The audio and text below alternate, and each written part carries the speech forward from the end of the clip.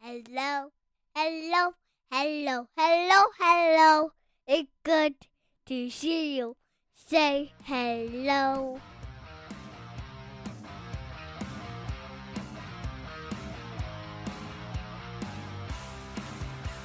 Welcome to the Husky Hockey Podcast, your number one reason to remind you that even though the nets might be off the moorings there at the Herb Brooks National Hockey Center, we're not off the moorings here at the Huskies Hockey Podcast. We are the most hardcore, optimistic, level-headed fans that you'll see, especially as we roll into the playoffs. Nothing but good vibes and good thoughts from here on out. What do you think, Andrew? Chugging the Kool-Aid, baby. That's something like that. Huskies lose on Friday 4-3 and overtime win 4-3. Identical 4-3 scores, which I guess I just realized before. And it was an interesting series. And after Friday's game and all of the results and everything kind of shook out, it was pretty much a foregone conclusion that the Duluth was going to be back again the next weekend. And, you talk about how much I love the 03-04 season. We ended that with 4 straight losses to Minnesota. And here we were able to at least buck that a little bit. So I guess that's a little bit of a plus. But so just kind of Andrew, what were some of your thoughts here about the games, about the weekend as a whole, and about just kind of the team in general?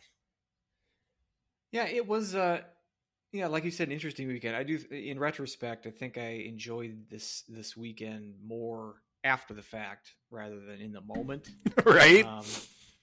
Like that Saturday game in particular, I thought, that was a pretty good game. Like my dad watched it, not being a Husky fan, but he watched it. He goes, "Well, Huskies look pretty good." And I'm like, "Really? I don't think they really did." But he's like, "I watched it from the second period on." I'm like, "Aha! You didn't see that first period there," which is a big factor, big key in analyzing that game. But I go back to the North Dakota series after that series on the podcast. I was kind of resigned to the fact I don't really think this team is a championship team, and I'm just trying to enjoy the end of the season.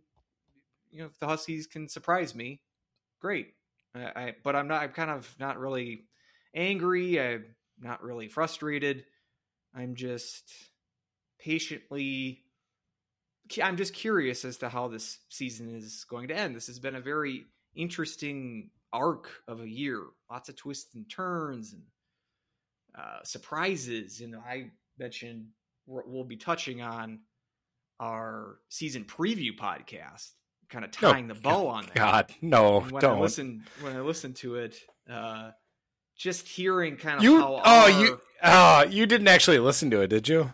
Did you listen? Not the whole thing, but a good chunk of it. And it was interesting just to hear what we had coming in, what we were thinking coming into the season, the question marks for the Huskies entering the year, and to know kind of how they've played out, at least through the regular season.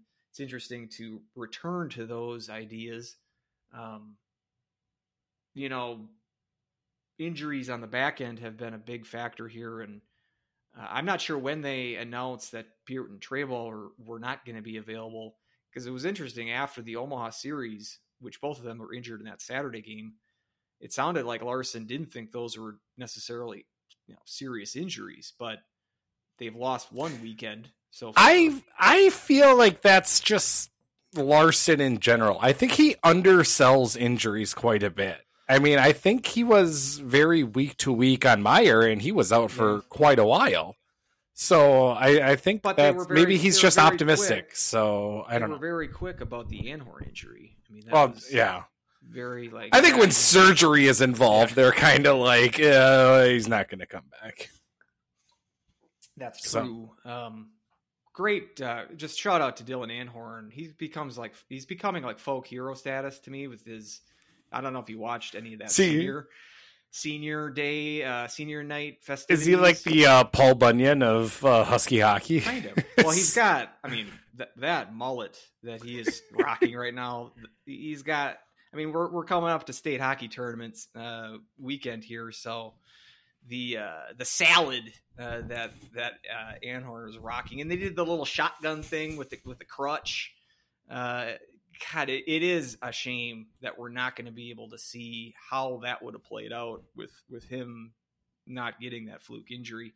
But now you add Peart and Trable on top of it. Hey, we have been thoroughly unimpressed at large parts of the season with Peart in particular. But I mean, his presence and Trable's were really felt this weekend. I thought, thrusting Wiley and Zemer into pretty much regular action, only playing with 6 defensemen, and Wiley getting power play time.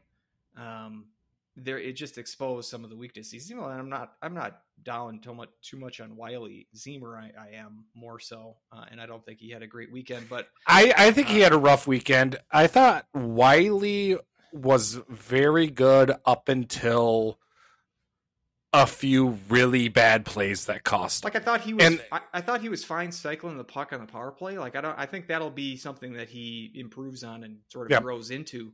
But yeah, a couple of those bad turnovers, basically set up that third goal for Duluth on Friday with, a whiffing of a pretty simple, pass right off of draw, and then he sort of takes 2 whacks at it, doesn't make contact with the puck, and I really hope that's just a learning opportunity for him. So all right, and he wouldn't be counted on so much if not for these latest 2 injuries. And so that's obviously a big factor here.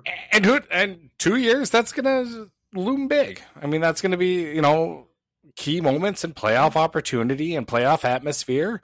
That's really gonna help him in the long run. Will it help us this year? Who knows? Perhaps, I mean, look at Castor.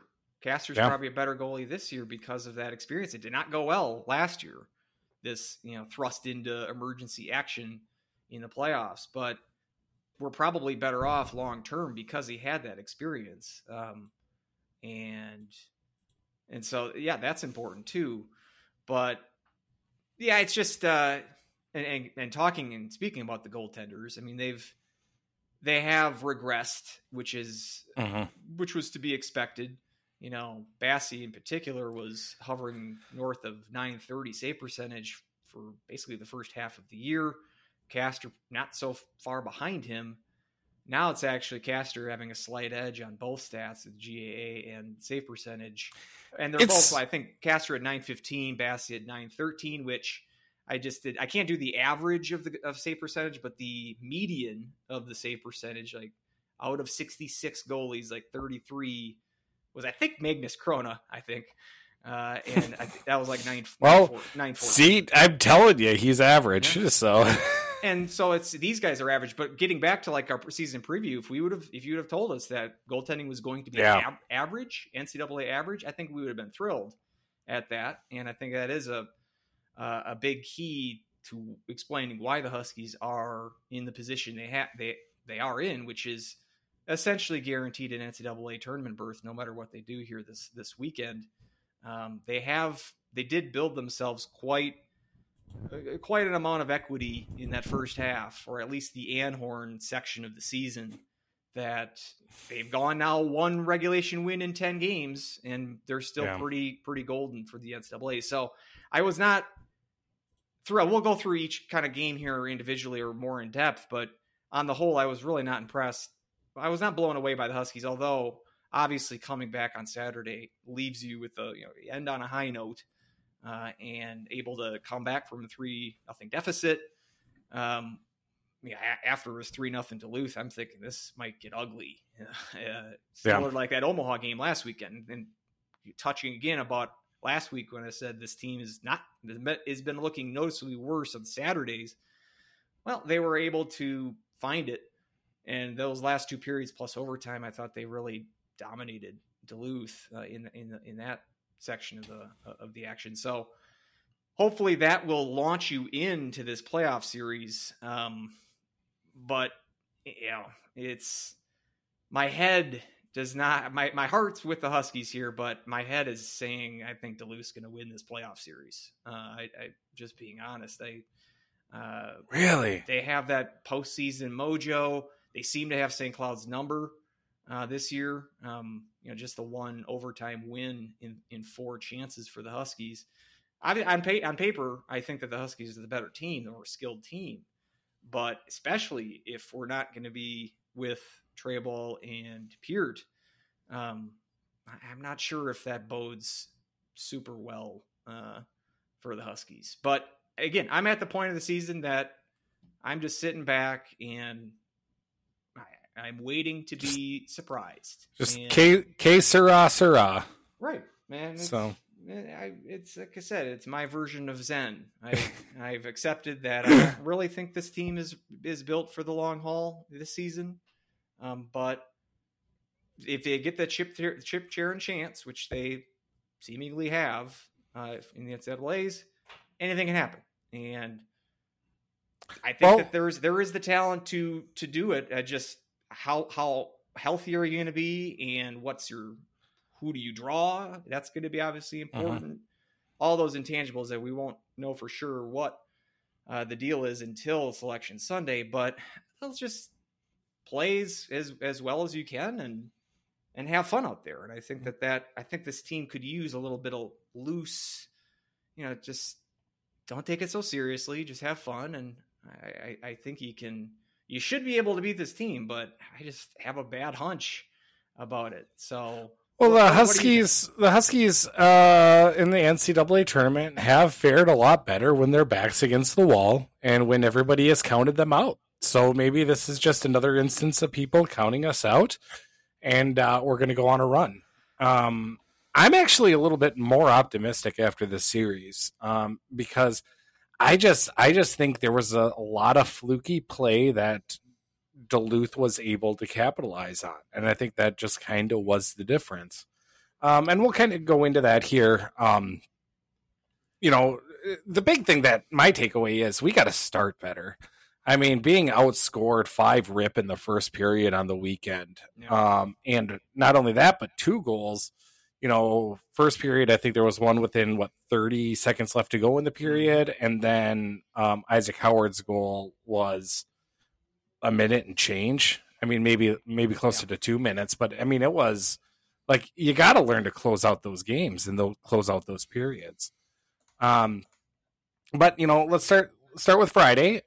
Nets coming off left and right, which is incredibly frustrating to watch. But again, kind of the bane of the Huskies is that these middle to deep role players that kind of ended up killing them. Quinn Olson, who had 5 goals going into this weekend, pops in 2. One was a really good backdoor play, but Brand, who I think had a very tough weekend, and I don't really understand, between Brand and Salquist, I don't know what Larson loves about that. I thought Brand had just a bad weekend. He didn't clear the puck on the power play. Then Minnesota Duluth was able to enter the zone, cycle it around. I thought he got suckered up a little too high. Cronulla also kind of had his stick on the wrong side and let that pass through. It was like a runway. It was a beautiful pass by Dominic James, but you can't let that pass go through on the back door. It's an easy tap in goal. And then just a bad turnover, and then Quinn Olson near the end of that second period or end of the first period kind of comes in, and that's the one where Castor, I think just Castor has to make that save there. And I felt like Castor and Bassie both had goals that were like, come on, like you got to make a save. But even when they're kind of going through that rush, it's like you felt that one coming. It was like, oh, you're going to end like this, aren't you? This is going to go in, and sure enough, pops it in down 2. And I was like, I wasn't feeling like this was going to turn around because again, that Saturday game against Omaha was still fresh in my mind. Yeah, I with you there, and seeing that second period on Friday was nice. Just a weird period. Yeah, it was. Spellacy gets a 5-minute major. Yeah. Kupka really just takes it over. Who Spellacy, I thought, had actually overall a really good weekend, except for the major, which I know a lot of people on Twitter were really debating the legitimacy of it between the camera angles and whatnot. So, but yeah, Kupka just rips too. They had the 5-minute, who I thought we had an excellent 5-minute kill there. So it was just kind of kill essentially, because there was a Duluth penalty in between. Yep. Howard got a holding penalty in there too. And that first Kupka goal was, bad clearing attempt for Duluth that Kupka intercepts and snipes. Type of goal that Duluth, so it's opportunistic type of goal that they seem to trademark themselves on. So it's nice to kind of give them a little bit of their own medicine there, and then tying it up with their power play. The Huskies power play did struggle this weekend, and I think part of that is attributed to the fact that you're running guys out there like Wiley, who, I mean, he's had power play experience earlier this year. I know in Wisconsin, he was involved in a power play goal, but he hasn't even seen much regular ice time period over the last couple of months. And now you're thrusting him onto power play units. Tough assignment for him. We saw on Saturday, not to get too far ahead of ourselves, but the first power play unit was just a shot. It was their first. They got the power play within a minute or two of the game on Saturday, and it was Bushy and Lutke on the back end with Rosborough, Acoin, and Spellacy. Hey, we've been on here saying change it up here. This is not exactly what we had in mind. Yeah, I mean, we've said Lutke on the point, and we've said Spellacy. If you want a grease pan guy, sure. Those other three names, you could have pulled those out of a hat. And yet Miller on that power play, Miller gets like 15 seconds at the tail end, creates a scoring chance. Yeah. A scoring chance of the power play, and then he doesn't get any power play time at all for the rest of the game. So I thought their power play all weekend struggled. Was it 1 for 6 on Friday? 1 for 5. So 1 for 5 each. Both nights. And with Duluth able to score power play one out of 2 on Friday, and then 1 out of 4, including a major penalty in there. Penalty kill was better on Saturday, but special teams did loom large here. It seems like if you clean up the PK, then it's the power play that's letting you down, and vice versa. Seems like it's been that way this last month or 6 weeks of struggle of a struggle for the Huskies. So that was frustrating, but yeah, it just I just didn't think that the defense was very tight. And again, we can chalk that up to inexperience and the injury factor. But as you said, goaltending wasn't what it's at its peak either night. I thought a couple of goals, you're just goalies kind of bite a little too early and beating them on these high shots. So it was, frustrating game. And the Stay Skull 5 or 6 times knocking the nut off. And again, I don't think that they were purposeful, but at some point, I think he still should have gotten a penalty for it, because you got to learn how to adapt to that. And you saw on Saturday, it wasn't an issue for him. I don't think he knocked it off on Saturday. So I did think that was getting out of hand. And I did think that they should have called a penalty on him, but that sort of just added to the lack of good flow and pace to the game. Yeah. And just how it seemingly was not going to be the Huskies' night, even after Kupka ties the game, not feeling terribly confident that they were going to finish the job. And early goal there, that third goal with mentioned the Wiley turnover leads to a goal. And Now, was that before or after the penalty shot? That was after. That was after was Wiley involved in that as well? Springing that I don't 100% remember. I feel like it was a defensive breakdown again in the neutral zone that led to that breakaway.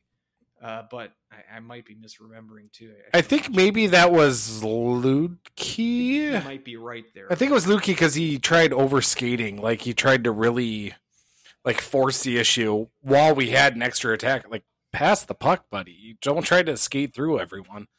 And I think that's when he created the turnover. But Castor stood tall on that penalty shot.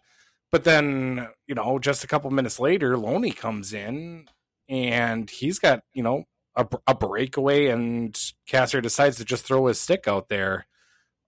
Loney, I mean, he makes a heck of a play to end up going top corner. I think the net was off. He could have reviewed that if you knocked the net off too before it crossed, but they didn't. But at that, I was just like, again, that's a guy who scored twice all year. So, and he scored one other goal, and and then Cole Spicer, a little bit later in the period, he ends up scoring. It's like, who are these guys? Have Steves beat me. That's fine. Yeah, but I mean, other than Steves and James, they don't really have much. Yeah. I mean, Olsen's having a decent year for them, 22 points, but he's their third leading scorer. So it's not whoever you say, it's other than Steves is going to be like, only his 7th goal of the year or whatever it is. Like, we're not talking about, 4 lines deep of 40-point scorers here. I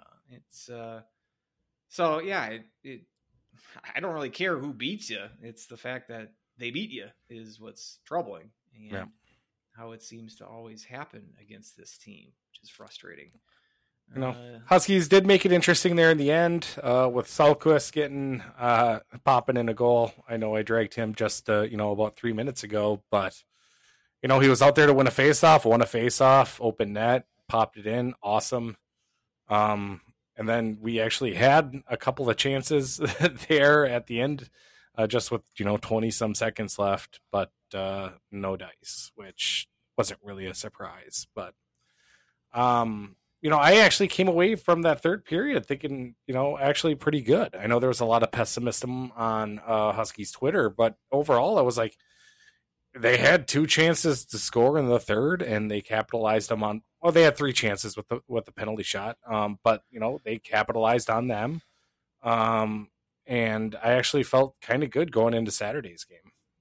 Probably a lot more optimistic than a lot of other Huskies fans were. Yeah, I can't say I was super optimistic about it. It's just that it's a lot of the same issues, but they're almost more glaring because of the extra injury factor here.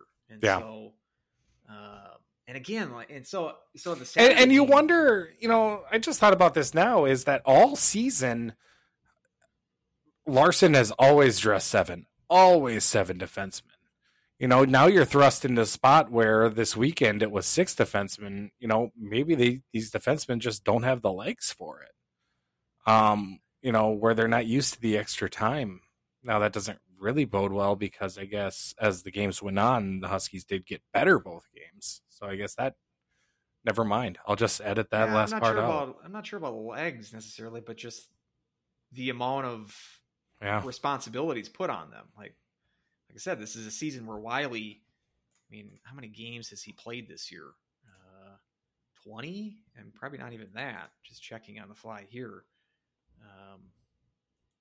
23 games. So, I mean, 2/3 of the games he's played in, but I'm sure he's set season highs and ergo career highs for ice time in a game this weekend. Bet you that, because when he was dressing, it was more as the 7th guy. Mm-hmm. Early in the season, it was kind of like him or Reiners would kind of flip flop who's sitting and who's the 7th D guy. Well, now they're both in the lineup and both playing important minutes. Penalty kill for Reiners, power play for Wiley. So maybe it's just the new the new experience of having so much responsibility, and that's hopefully going to be beneficial for the long run, as you said, but just hard to expect too much when it is sort of all of a sudden, here we go, kid. Help win some games against a conference rival, and heading into a postseason conference tournament and then the NCAA's. Like it's a tough task, I think. So yeah, seeing the weekend as a whole, I think they held up as good as you can imagine. There was definitely some leaky areas, but I think we can see that there is some skill there and some potential. So trying to stay positive here. And so that Saturday game, again, I know this is your favorite. I'm going to be quoting, or at least not accurate, not precisely quoting, citing a coach interview. But the pregame interview with Larson on Saturday, I mean, he's like, I loved how this team played on Friday, and looking back at the video, I thought we played even better than I thought in real time. And sometimes he says some stuff that just makes me scratch my head. I'm like, and it's the stuff with, as you said, Sahlquist and putting Brand with Cranola and Cruikshank, and he started them again on Saturday. So the fourth straight game after the first game that they paired them together, where Cranola has basically gone dormant since that time. After the first game, I'm like, this isn't working. Put someone else on that line. They did put Miettinen back in that line briefly towards the end of the game on Saturday, which, Miettinen was kind of, I was like, I don't mind that because I like that better than Brand there. But at the same time, Miettinen was having a pretty good game playing with Ingram. And so, but yeah, it's just these. That's where I'd like to see someone like Rogers there on that first line. Or I mean, they had Molinar as the seventh. They probably had a seventh forward instead of seventh defenseman. But I wouldn't see really hardly any of Molinar on the weekend. But yeah, saying that weird power play unit to start the game. I mean, Cruikshank and Kuka, I don't think had hit the ice yet. When that power play started, it's like, why don't you start with those guys? Especially with Kuka sort of being the hot hand with 2 goals on Friday. Sometimes, yeah, I scratch my head at some of these personnel decisions. He knows more about hockey than I have forgotten, to paraphrase a famous quote. Hopefully he knows more than I do, and he knows more about his personnel than I do, certainly. But sometimes it's pretty baffling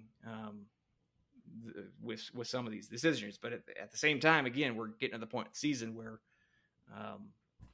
you kind of have to force the issue, and I wish there was more experimentation. I heard it again with this tongue bath with the announcers about Sahlquist, but God, he just can't look at the box score, the stats too much. He does so much good. And, hey, he was great on the face-off dot on Friday. I think 19 out of 25, something like that. So yeah, and the goal too late. He didn't have a bad game, but we wouldn't hear the sermons about how undervalued he is if he had 20 points. Like, if he had 20 points, we just would point to that, and we wouldn't have to be told or lectured how well he is or how valuable he is. And it's the spotlight is that much more on him because he's getting such prime real estate, prime assignments, power play, penalty kill, extra attacker situations. Like, the spotlight is extra bright if you're thrust into those sort of situations. So yeah, I'm glad that he realized that maybe sparking the Cranola Okabe pairing, putting Miettinen back with them might be worth it. I just feel like it shouldn't have taken 4 games to move Brand off that line. So yeah, just going into that Saturday game after hearing that, I'm just like, again, are we watching the same game? Sometimes it really baffles me. And then after the 3-0 hole, like I said, this is not looking so hot. And credit to the team, they really did find something.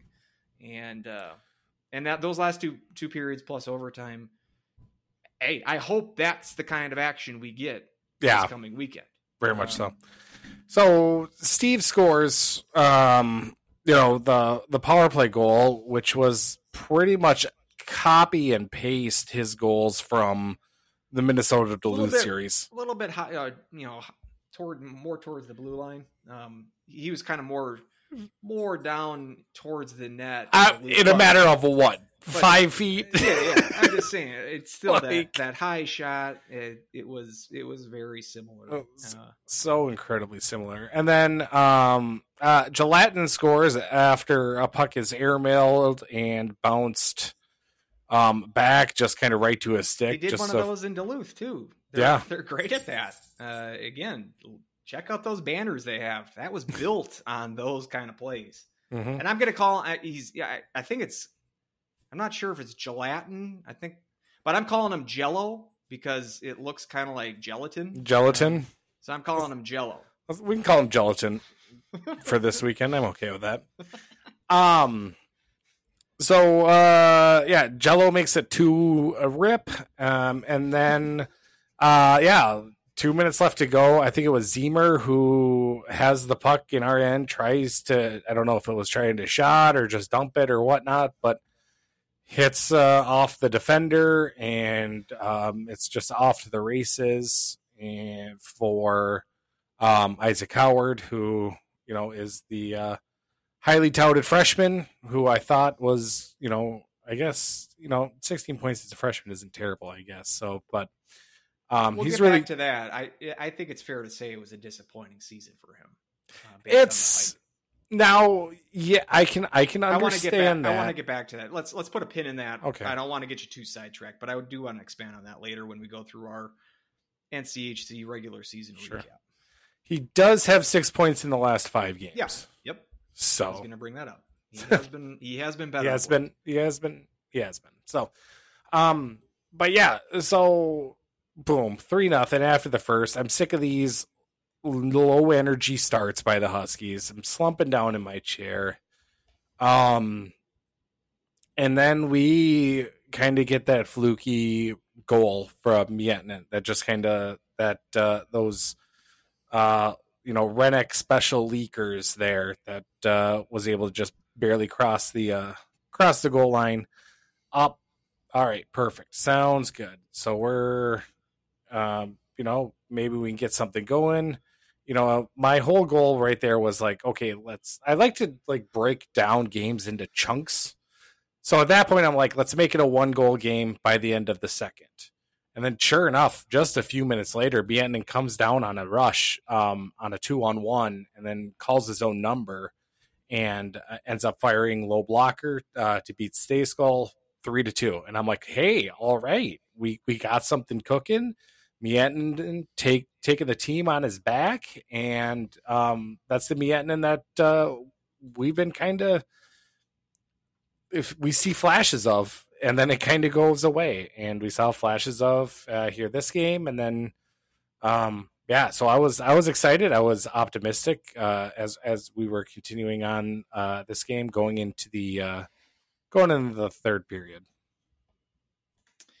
And so I guess big turning point in the third was the Duluth power play goal that was waved off due to offsides challenge. I'm pretty sure. So they reviewed it. They went to review it. They come out of there and says it's a good goal. The puck fully crossed the line. And then Larson challenges it. I'm almost figuring that they were reviewing it for offsides and then realized halfway through, oh, wait, we can't review offsides unless only through a coach's challenge can we review offsides, because that was a rule change in the offseason. Because there was no doubt that the puck was in the net. I think they were just saving face there. And so they had to do the dog and pony show of going over to Larson, and then he throws the challenge flag, hypothetically, on the ice. And I mean, I didn't see a real clear view of it. I didn't think it was obvious as far as how it seemed like Gino Parrish was making it out to seem. But again, I've never been a fan of offsides reviews for something like that where it's just so close, so bang, so close. I don't think it really makes that much of a material difference in the play. But I mean, giant swing there because not only does that goal get waved off, Bushy ends up scoring a shorty on that same power play opportunity for Duluth to tie it up. So you go from 4-2 down 2 goals to tied up in the third period. And I think by that time, Duluth really, I mean, you're talking about legs and lasting a full weekend. After that tying goal for St. Cloud, we didn't really see a whole lot of push out of Duluth, and getting it to overtime there and having a pretty great play with Kupka and Okabe, who've been a nice little overtime pairing. I remember I expressed some confusion when I first saw that pairing back in I think in Miami series when they had those two out there in overtime. But I think that they click pretty well in that 3-on-3 situation, and nice goal to end it. And like I said, end the weekend, end the regular season on a high note. What did you think about that third period? Not only that call, but then the play after that, and then the overtime. What were your sort of closing thoughts of that weekend? How it ended? Yeah, I mean, that's obviously it benefits St. Cloud, so I was happy. But at the same time, yeah, those are the reviews I don't like. I mean, those are exciting plays in hockey. It's offsides by quarter of an inch. I don't think that was the intent of the rule or intent of the rule of the challenge even. So it's, I think, good for the Huskies, bad overall for hockey, I guess is kind of what it comes down to. At the same token there, I mean, that's when Bassey should stop. And I thought Bassey was bad on his angles all game even. And that's where, we kind of talked about the Huskies regressing a little bit, when it comes to, or the power play, at least, or the goaltending regressing a little bit. Yes. Obviously happy with the response by the Huskies. I thought I want to give a kind of a special shout out to Bushy for not only the goal, but I thought defensively he played one of his better games.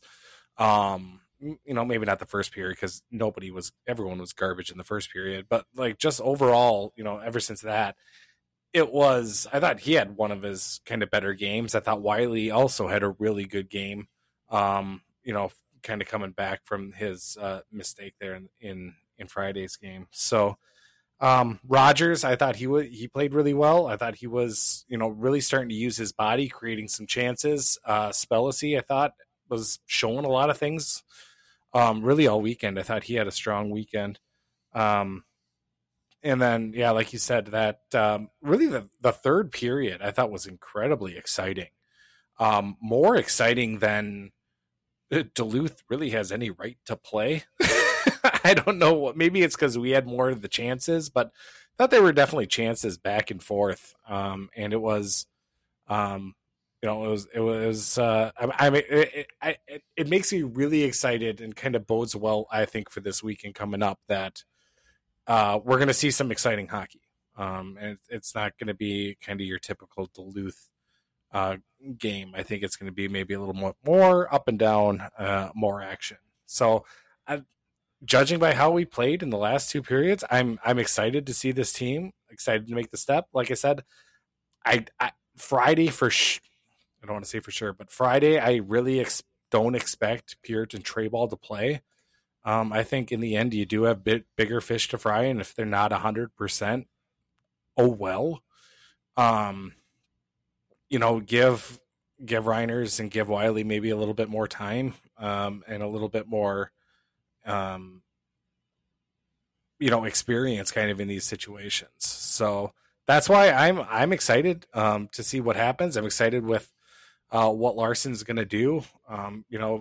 If he is going to put Miettinen back on the top line with Kronola, I don't think he should. I think you just need to put somebody other than Brand there. I think even like a Sean, maybe somebody high energy who can create some space for Cronulla to kind of get back, kind of up and going. So that's, I'm just really looking forward to this weekend. I think it's going to be a good series, and really all of this series there in the NCHC. And I think there's intrigue to definitely two of them. Maybe not the Western CC. I'll shout out that one. Denver and Miami will be a bloodbath. Yeah. Mbarico might make that Western series tight. He played very well there just a couple of weeks ago when they played in Kalamazoo. So I would be surprised if they won the series, but I wouldn't be shocked if he stole a game out of them. So, but I do think Omaha Dakota series should be a barn burner. That's going to be fun. That's going to be fun to watch, or fun to by proxy, I guess. So, so you're not as optimistic as I am going into this series. Is it just the numbers, just the fact that we're 3-0-0-1 or something like that, or 0-3-0-0-1? I don't. Good Lord. It's not like the talent necessarily. It's just the Duluth and the playoffs factor. It scares me a little bit. Like I said, St. Cloud is a better team than them. Even probably without Travel and Peart, I think they're a better team. But that doesn't matter to Duluth. That's a good spot for them to be in. Maybe we can start some Sandlin to Wisconsin rumors. If we start those up right now, maybe his team will get psyched out and think that they'll have nothing to play for because Sandelin's going to Wisconsin. I like that.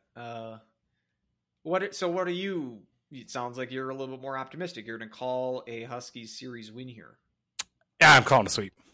Sweep. I do think it's going to be I don't think we're going to play on Sunday either way. I think it's going to be a sweep in either direction. No, I think actually, you know what? I'm going to make a bold claim. I'm going to pull an Andrew here, and I think first game 4-1 victory. And then the second game, it's going to be a 2-1 overtime or something. Like, it's going to be one here that I think we're going to comfortably come out on Friday. We're going to end up winning, and then Saturday is going to be a close game. But we'll come out on top. Writing those scores down. Mark it down, especially with how wrong I'm going to be next week. But if you're right, we can take that audio and clip it back in there. Clip that audio. Yep. When I successfully predicted the Bemidji sweep. So we'll hold you to that. What about goaltending? Who's starting on Friday? Yeah, I don't know. I think you go with Castor. I agree. Who do you think played better this weekend? Castor.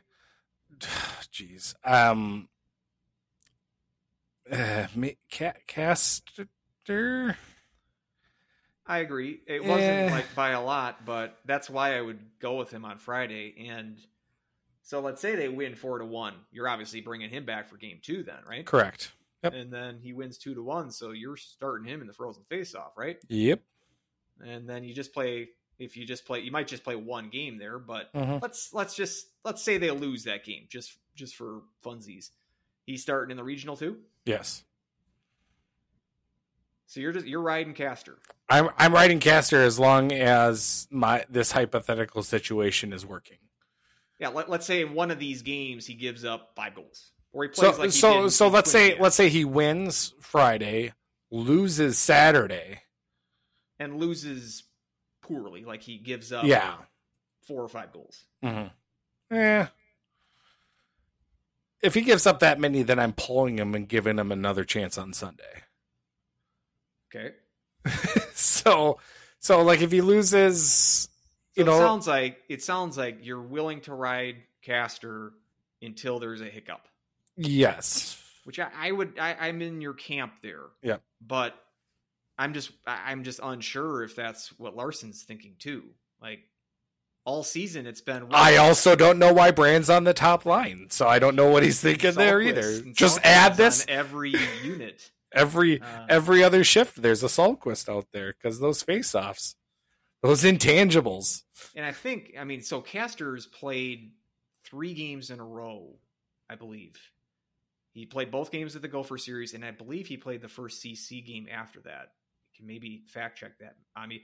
But that's just to say, I think that's the longest stretch of starts for one goalie this year, is just the 3 games. So we're at a stretch here where we're playing anywhere from 3 to 3 to 9 games left. And I think I'm with you that I would just put Castor in, and until there is a speed bump, I think run with him. He's, maybe this shouldn't factor into it, but I think it does. Like, he is the senior. He's not coming back, whereas Bassey is coming back. The experience factor, he's played in the tournament before. Obviously, it was a experience we'd all like to forget, but hopefully he can tap on that experience and maybe motivate him in this upcoming postseason, because also he was the goalie in last year's playoff series against Duluth as well. So, yeah, I'm with you. I think that's the most logical thing to do, but far be it for me to really make that to be a bold prediction that that's what's going to happen. And hey, if they get down early, if they have a period like that first period on Saturday where they're down 3-0, maybe it's not even Castor's fault.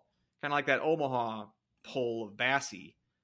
If you feel like you could change some momentum and get a spark from your team by making a goalie pull, then by all means, I'm all for that. I've been the one all year that just I don't like planning ahead on what you're going to do goaltending wise. I would say just play it as it's how they're performing on the ice. Make the decision based on who is playing better in that moment. And so I think right now Castor is your better goalie at the moment.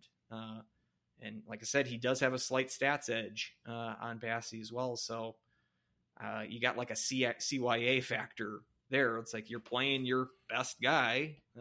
So I would expect that too, but we'll see how that actually plays out. Now, yeah, like if we're down 2-rip 10 minutes into the Friday game, put in Bassey, he comes back, plays well. You start Bassey Saturday, he wins. Start Bassey on Sunday, he wins. Yeah, I'm riding Bassey the whole time. So it's I'm riding whoever I think is going to be hot, and but I'm starting Castor, I think, on Friday, and I think his angles were just a little bit better. Bassey, I thought, was just a little bit all over the place, but I think we are in violent agreement. There we go on that point. So yeah, I do think it'll be and yes, you were correct. Series. He had three starts with those 3. So, and I don't believe Bassey has had. He's done twice in a row, but I don't believe he's had a 3 in a row. Again, we can because he played that. Well, he played that second CC game. Then he came back that Friday against Denver, and then they had Castor with the shutout on Saturday of Denver. So I think that just Bassey's just done it back to back, and not. I don't think he's done a back to back weekend this year. Back check me. The Saturday game in Duluth, and then he got the nod both games against Miami. Oh, he did. So he has had a 3 in a row. Okay. And then he came back against North Dakota, so he had 4 straight. Really? Yeah. Okay, I've clearly blacked out that Miami series for good reason. But I forgot that.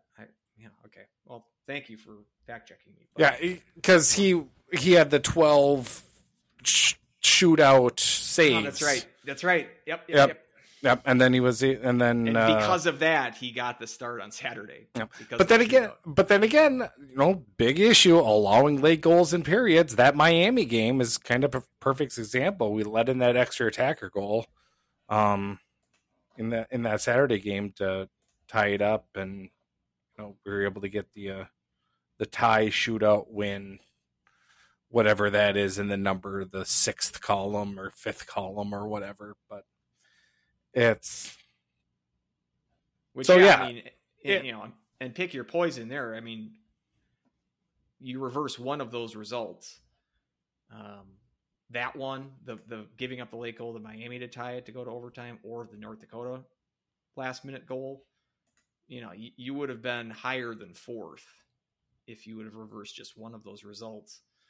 But then you would have had North Dakota in the first round instead of Duluth, and I think we both agreed last week that we'd rather see Duluth rather than Dakota. So just funny how it all played out like that. But so yeah, I do think it'll be an entertaining series.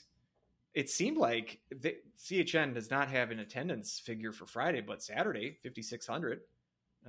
Seemed like there was a decent amount of Duluth fans in the building. One dressed up in a Eriksson Ek jersey. That's a annoyance of mine, going to a game wearing a jersey of a team that's not competing.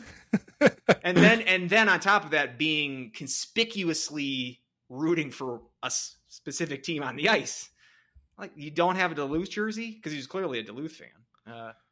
I don't get the Eriksson Ek jersey there. For a while, I think my freshman year, I wore a Manchester United jersey.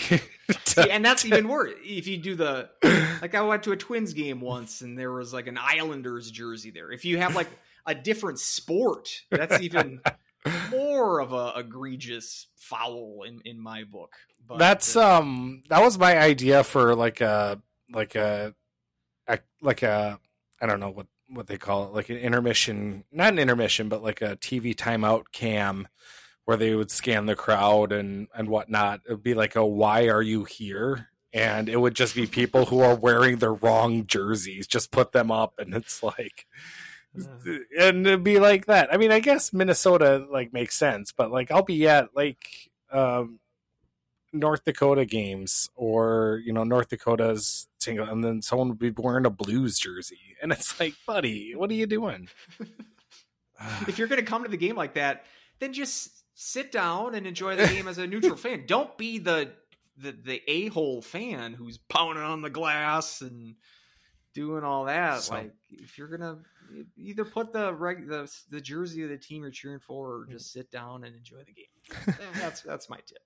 So I was doing a little show prep, as I often do on this show, because it's such a highly produced and highly choreographed show that we have here.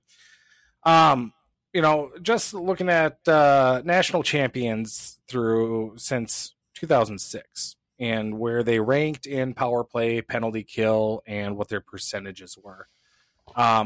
Just because our penalty kill has been such a topic of discussion.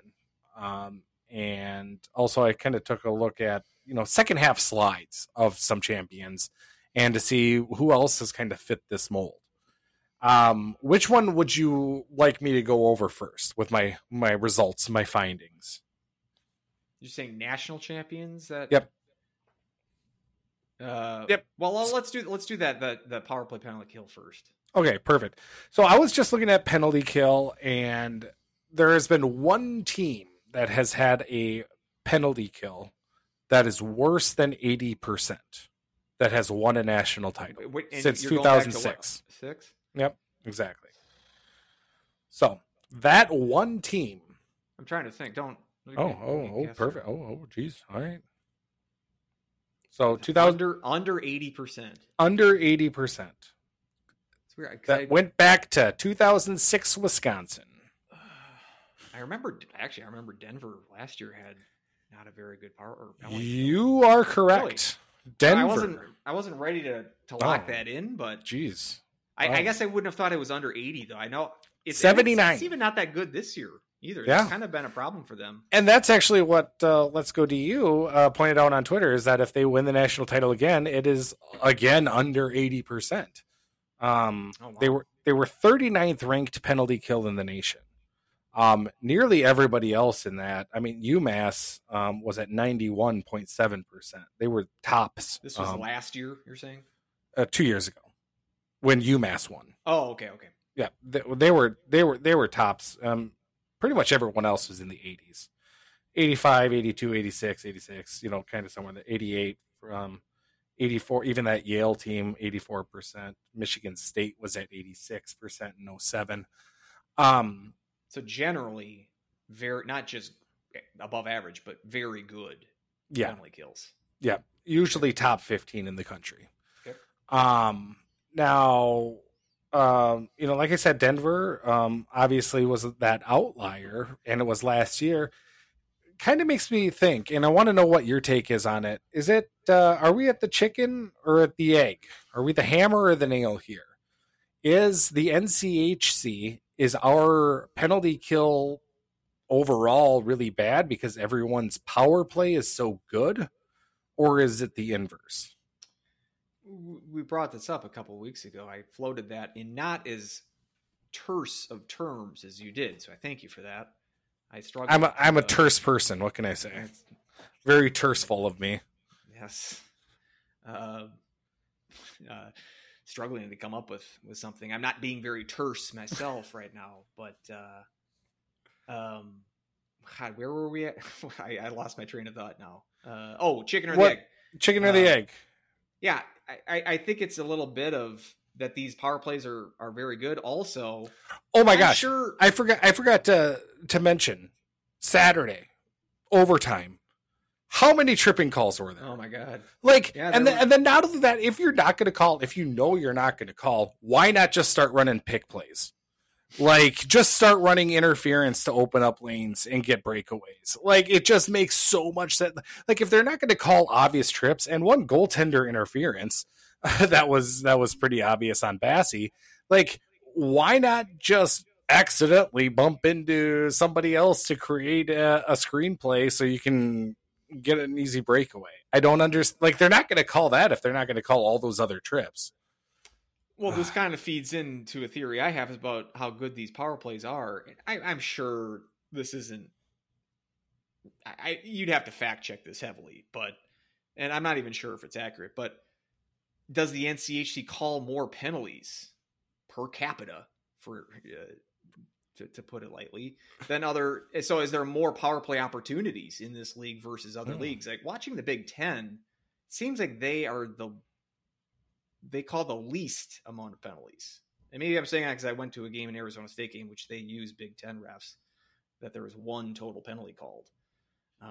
And watching some of the Penn State, Ohio State games that I did this weekend, it seemed like there were some calls, but those games, the Sunday game I watched, it was done in 2 hours and 10 minutes. They just fly by. Seriously, 12-minute intermissions are the best thing to happen. The best thing the Big Ten has ever done. That needs to be a standard. So, and especially when it comes to 5-minute power plays. And I think they only have one TV timeout too. I think they only have one TV timeout at the 10-minute mark. Yeah, something like that. I think you're right too. Yeah, it's definitely something that the other leagues should consider, because it does make for a nice speed the game up kind of.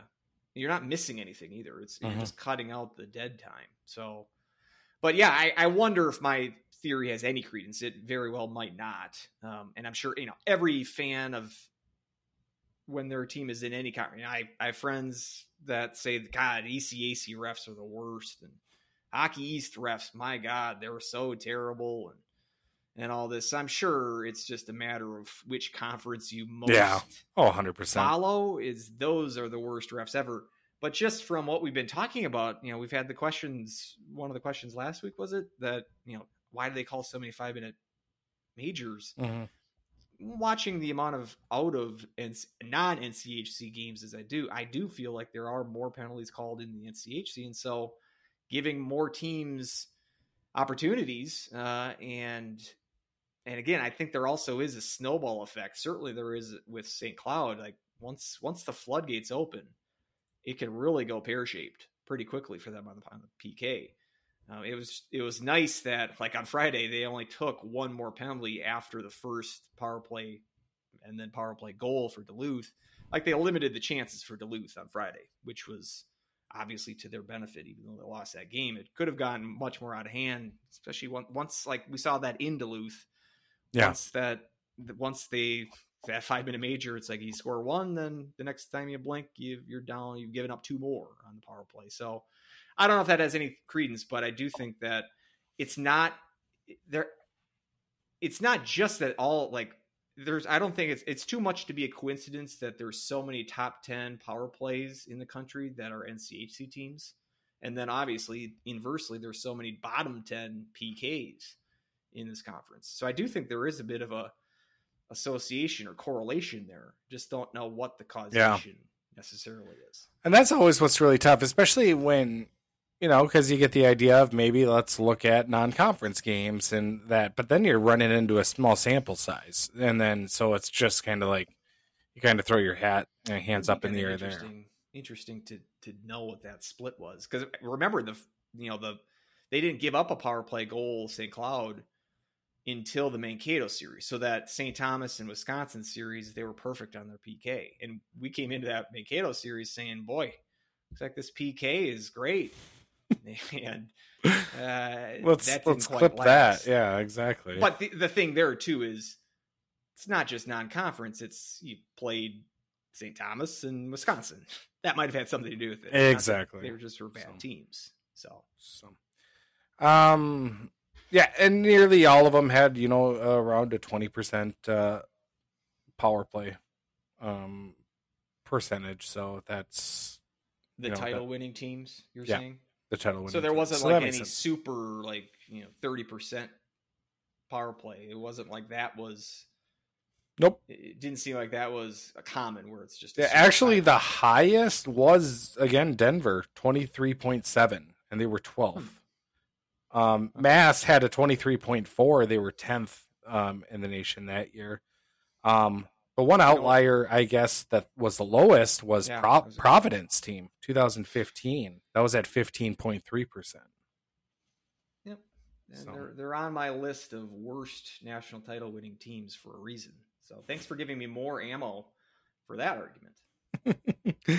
And then I took a look at just second half streaks or slumps, I guess you can say. So looking at all these champions, and I actually went back a little bit further, but none of them had kind of the slump. And I tried to do it somewhat comparable, maybe not as bad as one regulation win and 9 or 10. So it's maybe not as that bad. And again, our overtime wins, shootout wins, whatnot, put all those asterisks in there are, justified. But, 2013 Yale, they won a stretch when they went 2-6 in the second half. 2011 Minnesota Duluth went 3-4-3 during a stretch. 07 Michigan State went 3-4-2 during a stretch, and then Wisconsin went 3-7-1, including a 4-game losing streak in there. So are you going like heading into the playoffs or any time in the second half? Anytime during the second half. But yeah, it's, some of these were going into the playoffs. Some of these were, just right after Christmas break or whatnot. But, these are national title winning teams that did go through a second half slump. Now, it doesn't bode exactly well that 2013 was the last time with that Yale team, which, again, going into, among the worst of the national title winning teams, that's definitely up there. But I don't know, it was just like there is still a precedent set for having a bad stretch during the second half and going on a tear.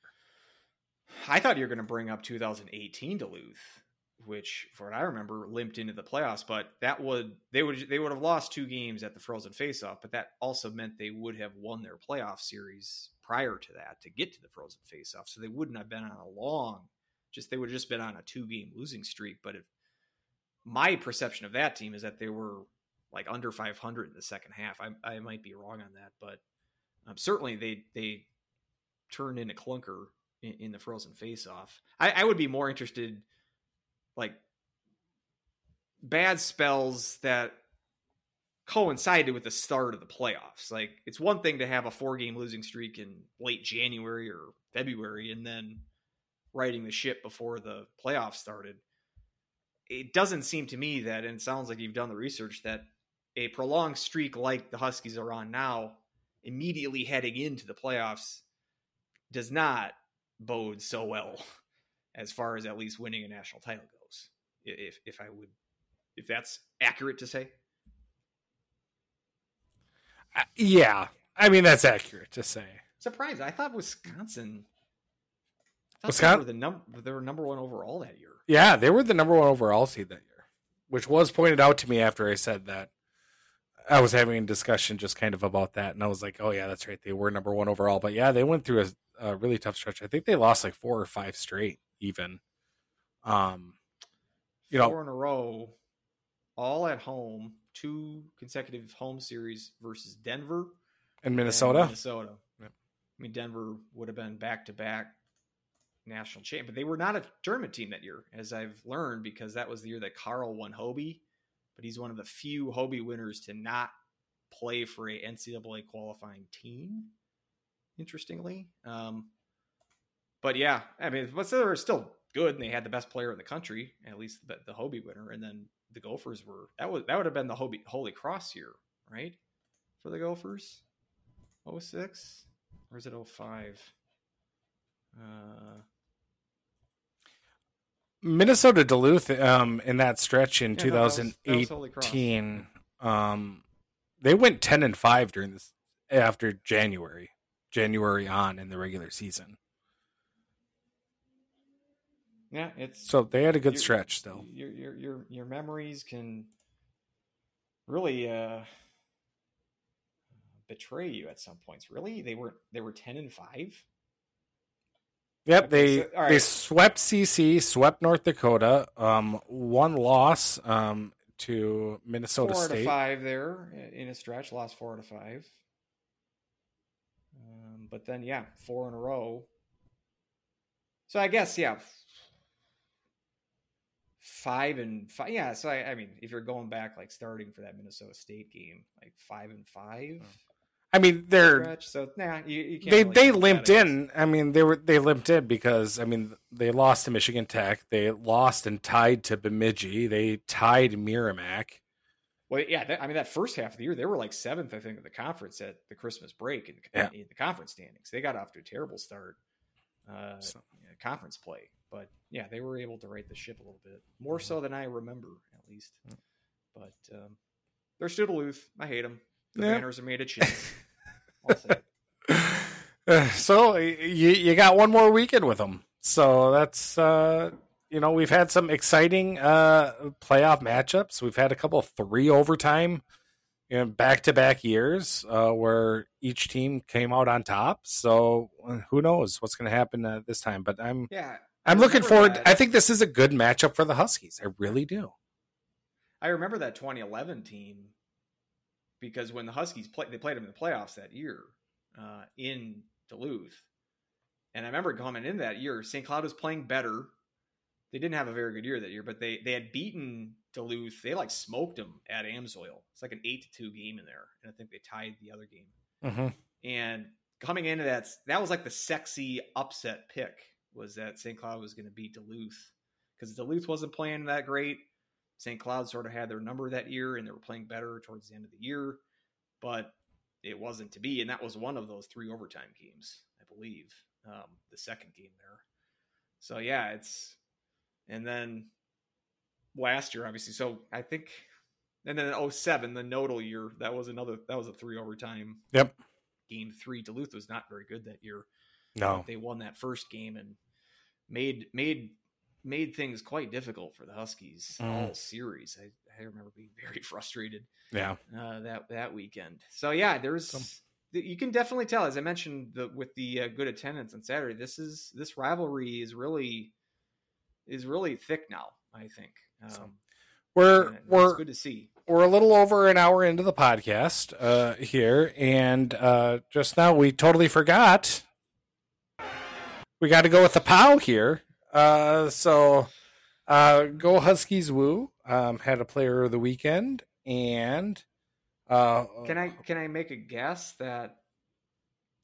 Well, maybe go ahead. I was going to guess. Shoot it out there. We're going to be unanimous this weekend. Oh, you think so? but that sounds like we're not going to be. Okay. Well, do you want to go first? Do you want the honors? I always go first. How about you? You do always go first. Okay, fine.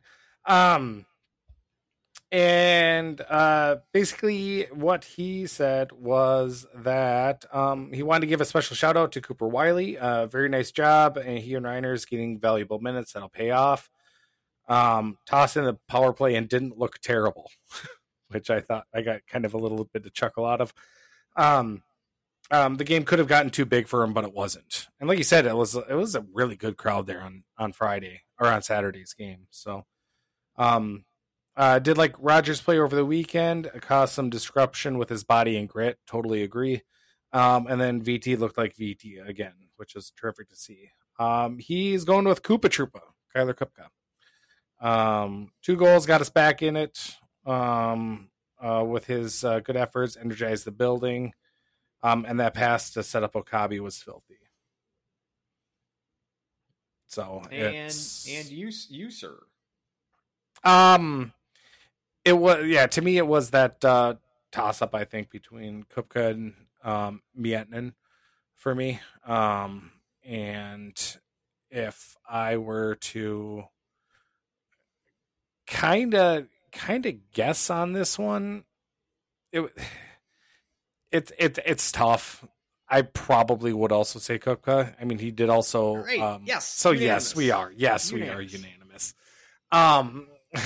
I had to bring out maybe a little bit of suspense there, but Miettinen really took the team on his back there, and kind of saved us from what would have been a disastrous weekend, if we would have not been able to kind of jumpstart a comeback there and have put a little energy back into the Herb Brooks National Hockey Center on senior night and everything. So I do feel that I was about to pick him maybe to be a little contrarian, but I think Kupka's all along. I think we were definitely missing some spark from him. It was his first goal since January 14th against Colorado College. So he's been on kind of a stretch here. So if we get people kind of rolling again, he's popped one back, and hopefully this is a good sign of things to come here coming into this weekend. Yeah, I agree with what you're saying. Obviously, I'm going in Kupka as well. Even in this dry spell, just 1 point from. Basically, since like Anhorn's injury, 1 point prior to this weekend, and 2 points each night, and just his presence was known. I've grown to really like him. I hope we see more of him next year. I hope that he comes back because he's another one of these kind of late bloomer types that. Could be your team leader next year, or at least one of them. Very Fitzgerald-esque. Yes. So. I remember saying he's going to put up like a Fitzgerald type year, like a Fitzgerald 5th year kind of year next year if he decides to come back, and he seemed to scoff at that. But I think it's, he's up to 22 points this year, and that's with some time missed because he had that injury in November-ish. So just the 28 games this year. So, for a while he was going at a point per game pace and had that dry spell. But if we kind of get this kind of Kupka coming, for the remainder of the year, that's part of the recipe for getting back to that kind of what we were expecting the first half of this team. So yeah, very much so. Thumbs up to Kupka. I agree also with Miettinen. Agree also with Bushy. Yeah, throwing praise to him as well. Thought he played well this weekend, particularly considering the lack of depth we have now. We're just down to 6 guys, and we got no other reinforcements beyond that. So you got to really lean on especially your older guys, Meyer and Bushy, to really step up in Puritan Treble's absence. So shout out to him as well. Agreed on Kupka. And glad that we are all in agreement. Yep. And then I believe, at the beginning of the year, we talked about the defense, and I thought, the defense looking solid.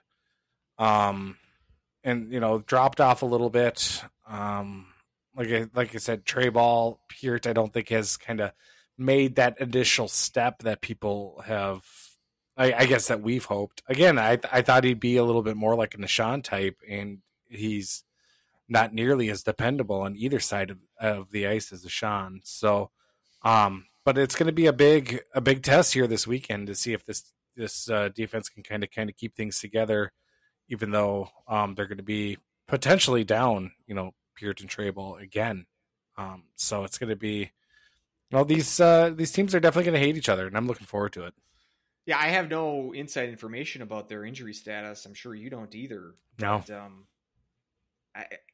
I don't like the idea of like, well, we'll just rest them for the NCAAs. Like, you're not going to be 100% at this point of the year, so I'm not saying wait till they're 100%, but I got to feel if they're 80, 85%, like, throw them out there. Like, throw them as a seventh defenseman? Or not. Just throw them in there as they regularly will. I mean, we saw this last year of, well, it's okay with Castor. We'll get Renak healthy for the regional, and that never happened. So never count your. I mean, there's a little bit difference between being banged up and having pneumonia. This is true. So I mean, that's very a true. Little bit different.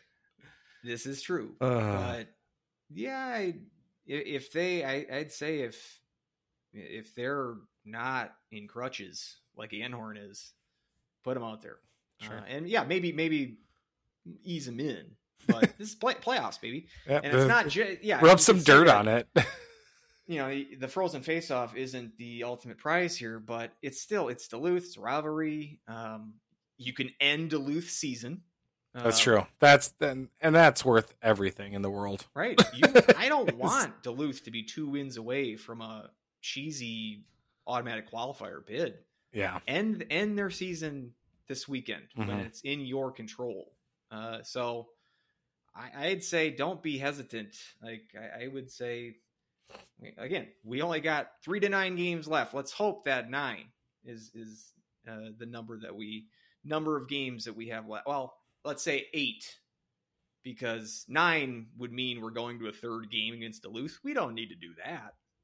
So yeah, let's -1 because we don't want to play that Sunday game. So 8 is the number, and I think that those guys got 8 games left. So, overall, then, kind of looking at the season, and as a whole, as we wrap up regular season, I don't exactly remember my comments or what they were, but I mean, I believe I have to chalk this season up as a win. I know I'm maybe foreshadowing one of the questions, maybe a little bit here, that kind of asks, what is your a successful season? What would it look like now that the postseason is here? But it's, I want to say that I am, on, like, this is a good result. This is better. I think this team has overperformed. What would you say? Yeah, it's interesting. So I went back and listened to our season. Yeah, you went back and listened to it. And you teased that earlier, so I'm on the edge of my seat. Actually, this is going to be interesting. I really had to put an effort to listening to it, because I'll say, just as an aside, very poor audio quality. If you're with us now, we're in a much better spot, and I feel like we've been very. It's good. Amazing what like $200 thrown at an actual. So if you want to Venmo us a tip to help pay for actual decent audio quality. And trust me, I've been pounding the pavement here trying to sell these ads. I hope to be getting some action on that, and we'll hope for a return from GrampAid. Yeah, they're not returning my calls, which is unfortunate. Shocker. Just to say that that was probably a rock bottom, actually, was that podcast. God. But it was an interesting podcast. So I'll just summarize it first. I kind of won between when we did the predict the standings. So just to recap. Oh, okay. You're talking about the standings or the team? Like our team thought. Okay. Touching on both. Just for these standings. I'll let you drive. Sorry. Yeah. I had four correct teams placed correctly. So I had Denver number 1, St. Cloud number 4, CC at 7, Miami at 8. You had 1 correct with the Huskies. Huskies at 4. I had Denver. I tried to overthink too much. I think I tried to be the contrarian and not put Miami last. That was stupid. When in doubt, follow the herd. That's just, why do I go out on limbs?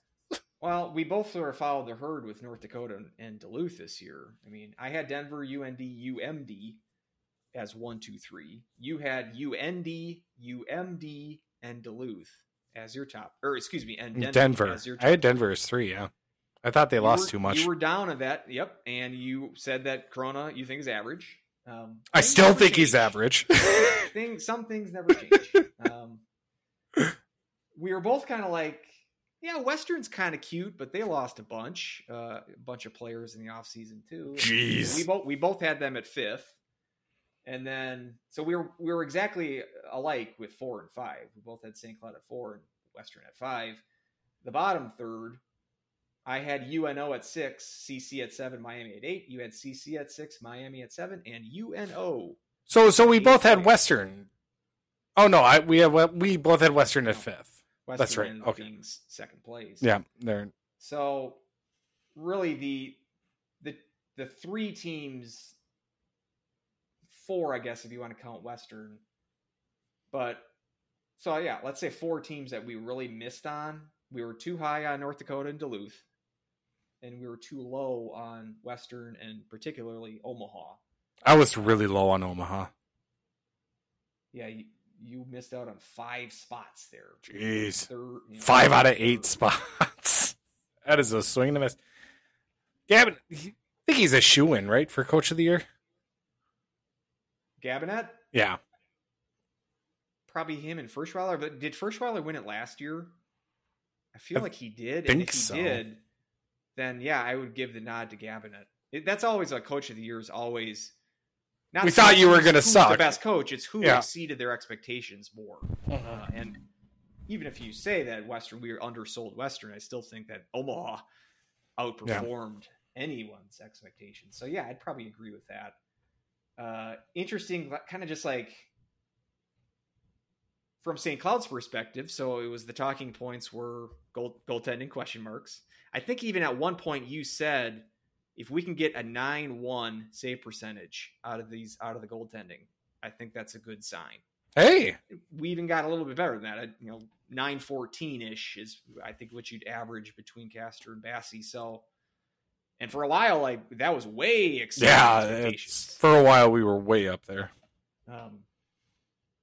And we were concerned with scoring depth, which I don't think we were too off on that. I don't think that we expected as much out of Crookshank. And he has tailed off the second half. Mm-hmm. Like he was more on pace for a 40-point year in the first half, but settling in at 31 in the second or to finish the regular season. I got to bring up my stats here again. But we were definitely thinking that he was going to be a factor, but not to the extent I think that 30 points would have put it. So that was another question mark as far as where is the third and fourth lines going to be. And, I don't think we were too off on that. I think this team is running on those top 2 lines primarily, and we're getting good when the team does very well, it's when we're getting guys like Ingram and these kind of guys, when they produce, that's when things are going really well. For the most part, it's been it's as you've mentioned, it's either when Crannel and Okabe are really hot or when Crookshank and his line is really hot. At first half of the year, we were having both of those lines clicking at the same time. Now it seems to be either one or the other is going to be clicking. So I don't think that we were too far off on that. The difference we had is I did pick them as a tournament team, and I was pretty spot on because I said it's going to be similar to last year, where they're going to be like 8 or 9. I think I put, and right now they're at 7. Whereas you did not. You said that you did not think that St. Cloud is going to make the NCAAs. And you almost were like down on the NCHC, which is prescient, I think, because you said that the NCHC is only going to get 3 teams in. Now, I did not think that you were thinking it's going to be Denver, North Dakota, and Duluth. And Duluth, yeah. Not Denver, Western Michigan, and St. Cloud. And potentially, there's a better chance that they'll get 4 teams in than less than that. Those 3 teams are solid to make the tournament. So you were correct. So far, you're correct on the number of teams. You just weren't correct about the certain. See, that's why I should just talk in broad generalities and just say 3 and move on. Like why do I try to do more than that?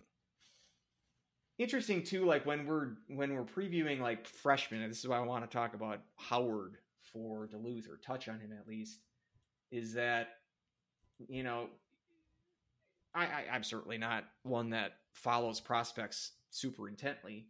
And I at least, I'll speak for myself, was kind of keying in on the NHL draft picks that were going to debut for the NCHC this year. Howard being the only first round draft pick in the conference this year.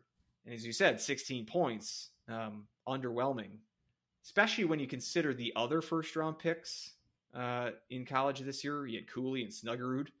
Yeah. Both 45 points plus. Cutter Gauthier for BC. They don't play defense in the Big Ten, though, so put an asterisk on that. That's true. Well, and Michigan had a couple of first-rounders. That Nazar was injured. He's just been back recently, but they had a McGrory who's had a decent year for them. Fantilli, who he's not even draft eligible yet, might win the Hobie. I think it's between him and Pollen for Hobie, frankly. Yeah. So I'm seeing a couple rumblings with Michigan Tech's goalie, but I think the advent of the Richter, I think he's going to get. He'll win the Richter. I don't. He's got to put up like a McKay 4-year, like 5-year resume, I think, to get Hobie. He'll win Richter. I don't think he'll win Hobie, but he might be a top 3. I wouldn't put that out of the realm of possibility. Yeah, I can see that. But so we were kind of keying on these when we were mentioning North Dakota. And we kept saying Dylan James is the freshman to key on, because he was their highest draft pick.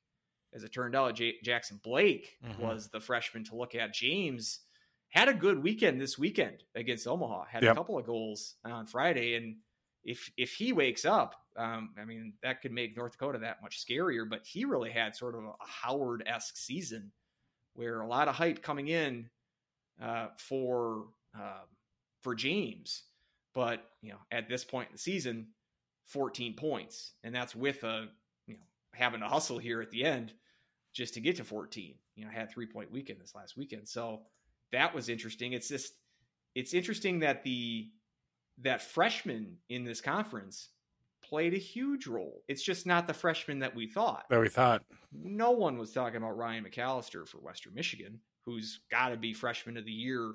Maybe Blake, but I mean, McAllister's top 5 points in the nation in points. I got to imagine he's got inside track for that. Ben Steeves, you know, we didn't mention him at all. Mentioned Howard a few times, but Steeves is the one that led their team in scoring as a freshman. Denver of the NCHC drafted players. Denver actually had the top 2 with Aiden Thompson and Devine. And Adam Ingram had a 20-point season for the Huskies, which is on the higher end for that. Mentioning some of these higher end draft picks that didn't have great years points wise. Ingram at least is at 20 points as a freshman young player like him. Pretty impressive. So yeah, I would say that. It's just interesting how freshmen can play such a X factor for these teams. It's just a lot of times it seems more so when it comes to first round talent, that's more predictable from they can be a game changer. But a lot of time, and maybe it's an NCHC thing too, as you said, the Big Ten is a younger league, and for sexier prospects, that might be a league that they're going to thrive in more so than NCHC, which tends to be a little older, tends to be a little bit more physical. So it might be much more of an adjustment, kind of a learning curve for freshmen to come into the NCHC than it is the Big Ten. So that certainly is a possibility, but just interesting how that sort of played out. And then also goaltending too, not just with St. Cloud, but there was question marks abound for the entire conference. DeRitter talked about how that's going to be a question mark for them. That turned out to be a dud. Western Michigan with Cameron Rowe looked in the first half of the year that was not really panning out. He's really picked up in the second half of the year, and his stats are in that 9-1 range, as you put it. UNO, obviously, huge question mark in goaltending, and that's really turned out to be well for it, to work out like a charm for them, because not only has Latkozy been very good, but even this Kucharski has been serviceable for them too. So, and Barrico might be, do you think he's goalie of the year? It's weird to say a 7th place team, but maybe. Name me a better goalie in this conference. Yeah, I don't think so. Unless they just go by wins. Pearson. Which, if they give it to Krona, you're leaving. Oh, good Lord. Who did not play this week? He didn't play at all against CC this last weekend. They gave that Davis both starts. So they use that series as sort of a rest. Yeah, they're resting that one. Rest and get healthy, and we'll still sweep CC weekend. But so that was kind of the thoughts, not only about St. Cloud, but about the league as a whole. What did we say about Anhorn? Didn't really mention him at all. Geez. I didn't listen to the whole podcast, but because it was kind of tough to listen to, so I didn't listen to the whole thing. I think I missed more. Thank you to our OG fans for listening to us. We appreciate it. I'm sure from what I remember, I remember that St. Thomas game, and they came back and saying, who had Dylan Anhorn scoring the first goal of the year? Whoever had that on their bingo board, and kind of chuckling about it. I mean, certainly we thought that, hey, this is a 20-point guy at Union. You know, he can be a nice little depth piece for this team. Nice. I don't think we were ever nice little imagining that he was going to be the team leader. That he's still 5th in points. Right. So yeah. And one other thing I did this weekend, I just quickly 10th year of the conference, and I kind of just went by and I did the place that each team landed in, or the seed in the tournament, because there was tied in some cases, just whatever their seed was for the playoffs in each year, and I averaged them out. So because it's interesting, so this was Miami's 5th last place finish. Wow.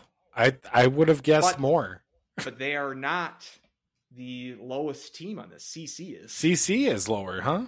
Okay. 7th place again this year. And we've kind of said, CC taking a step forward, and just mentioning Barrico might be the odds-on favorite for goalie of the year. Oh, wow, yeah. Yet another 7th place finish. I mean, this is then their high watermark is 6th in this conference. This is it starting in 2014. 7th, 8th, 8th, 8th, 7th, 6th, 8th, 7th, 7th, 7th. They're the only team never to host a first-round playoff series in the conference playoffs. And Miami barely skirts by them because they had that 2014-2015 season where they were second in the standings and made the tournament against CC. Also, the only team in the conference never to make the NCAAs. They've only made the Frozen Faceoff once. UNO is still the only team there that has to get that monkey off their back. But UNO hasn't made a conference tournament since the Bush administration. That is correct. 05. We mentioned that on the podcast too. Yep. And so of these teams, do you know who would have averaged out to be the number 1 team? Average out to be the number 1 team in the first 10 years.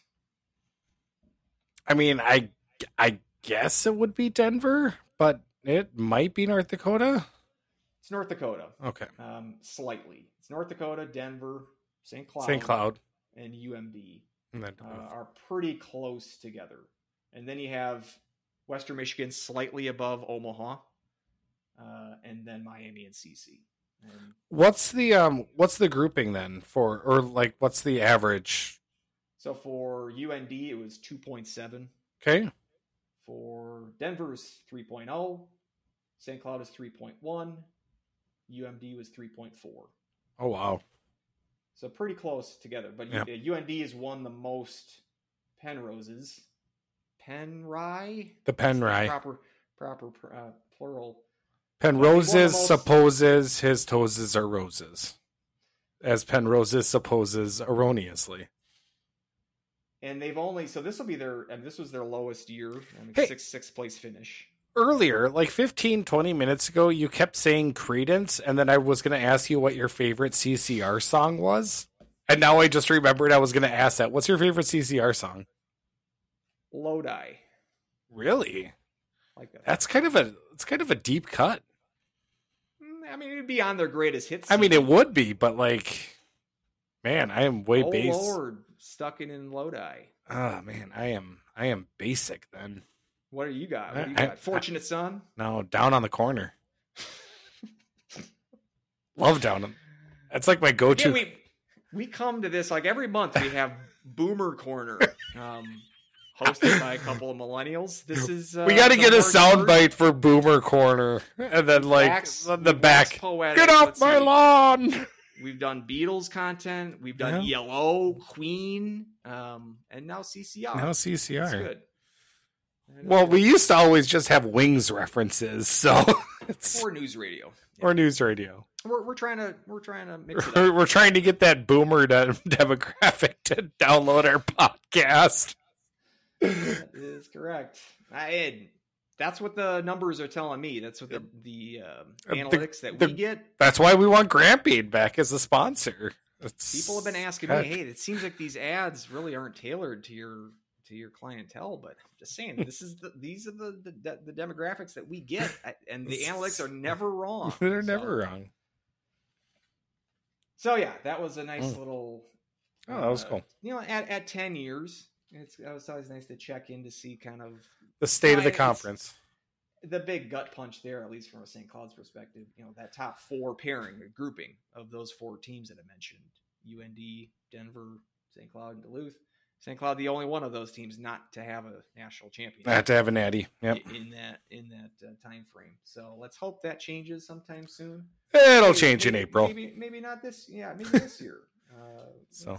Let's hope. So So Yeah. then switching over to sinkers and floaters. Sinker dropping 2 spots in the pairwise. St. Cloud State. So go Huskies! Woo. go Huskies. Woo. Obviously still very solidly in contention, or not really in contention, but like solidly in the NCAA tournament. Notre Dame, they're done. They're I mean, if we want to do maybe one last hurrah. Wisconsin rule update. That's the dream is dead. Officially. Yes, they needed to be swept by Michigan State, which, I mean, they lost 2 out of 3 to Michigan State, so winning a game there dropped them to 19th. If they would have gotten swept, they would have dropped even further. Mhm. So that was our only chance for it. And so, yes, a sad moo Yeah. for the Wisconsin rule.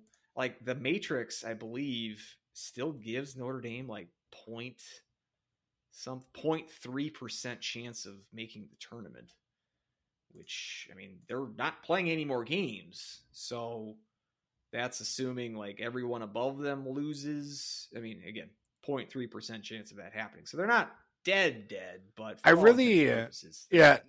North Dakota right now is at a 0.2% to get an at-large. I guess right now, I mean, to wrap up sinkers and floaters, Minnesota that was State. quick. Yeah, Minnesota State floating up to 12 in their pairwise, up 3 spots. So that was kind of the big jump there. But if we want to, flip on over. CHN Pairwise Probability Matrix. I want to know what the 0.2, like what 40 things need to happen for North Dakota to get an at-large. Because technically it's possible. It's possible. Cornell, Michigan State, Merrimack, Northeastern, Notre Dame's not playing any more games, Omaha, Connecticut, that they all lose every single game remaining. That's probable. And then North Dakota would win. If they're doing an at-large, that's saying they're not winning the conference tournament. So they sweep Omaha and then make it to the title game of the Frozen Face-Off.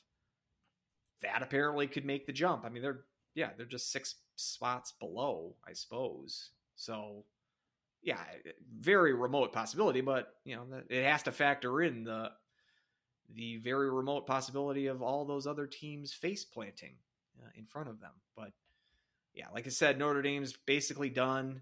Michigan State, at 15, let's see, the matrix uses Cratch, so they rank them by Cratch rather than pairwise. So Michigan State's 16th in pairwise. But they're playing the Gophers this coming weekend, just the single game semifinal. The Gophers have just curb stomped Michigan State this year. I can't see them winning that game. And if they lose that game, even because, or even factoring in the fact that the Gophers are number 1, a loss to them really should hurt you. It should hurt you the least in terms of RPI because they were the best team. But if they lose that game, you got to figure they're done. So it's looking more and more likely that Big Ten is going to just put in the 4 teams. Yeah. Penn State is done now for the regular season. They're pretty much a lock for. God, I hope St. Cloud plays Penn State.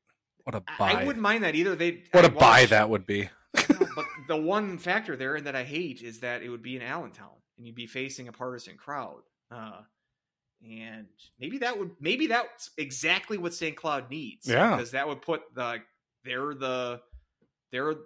given no shot. The fans are all against them. God, the more that I think about it, the more I want that. Yeah, right. Let's do it. Let's root for it. Well, let's go back to Billy Joel. What's your favorite Billy Joel song?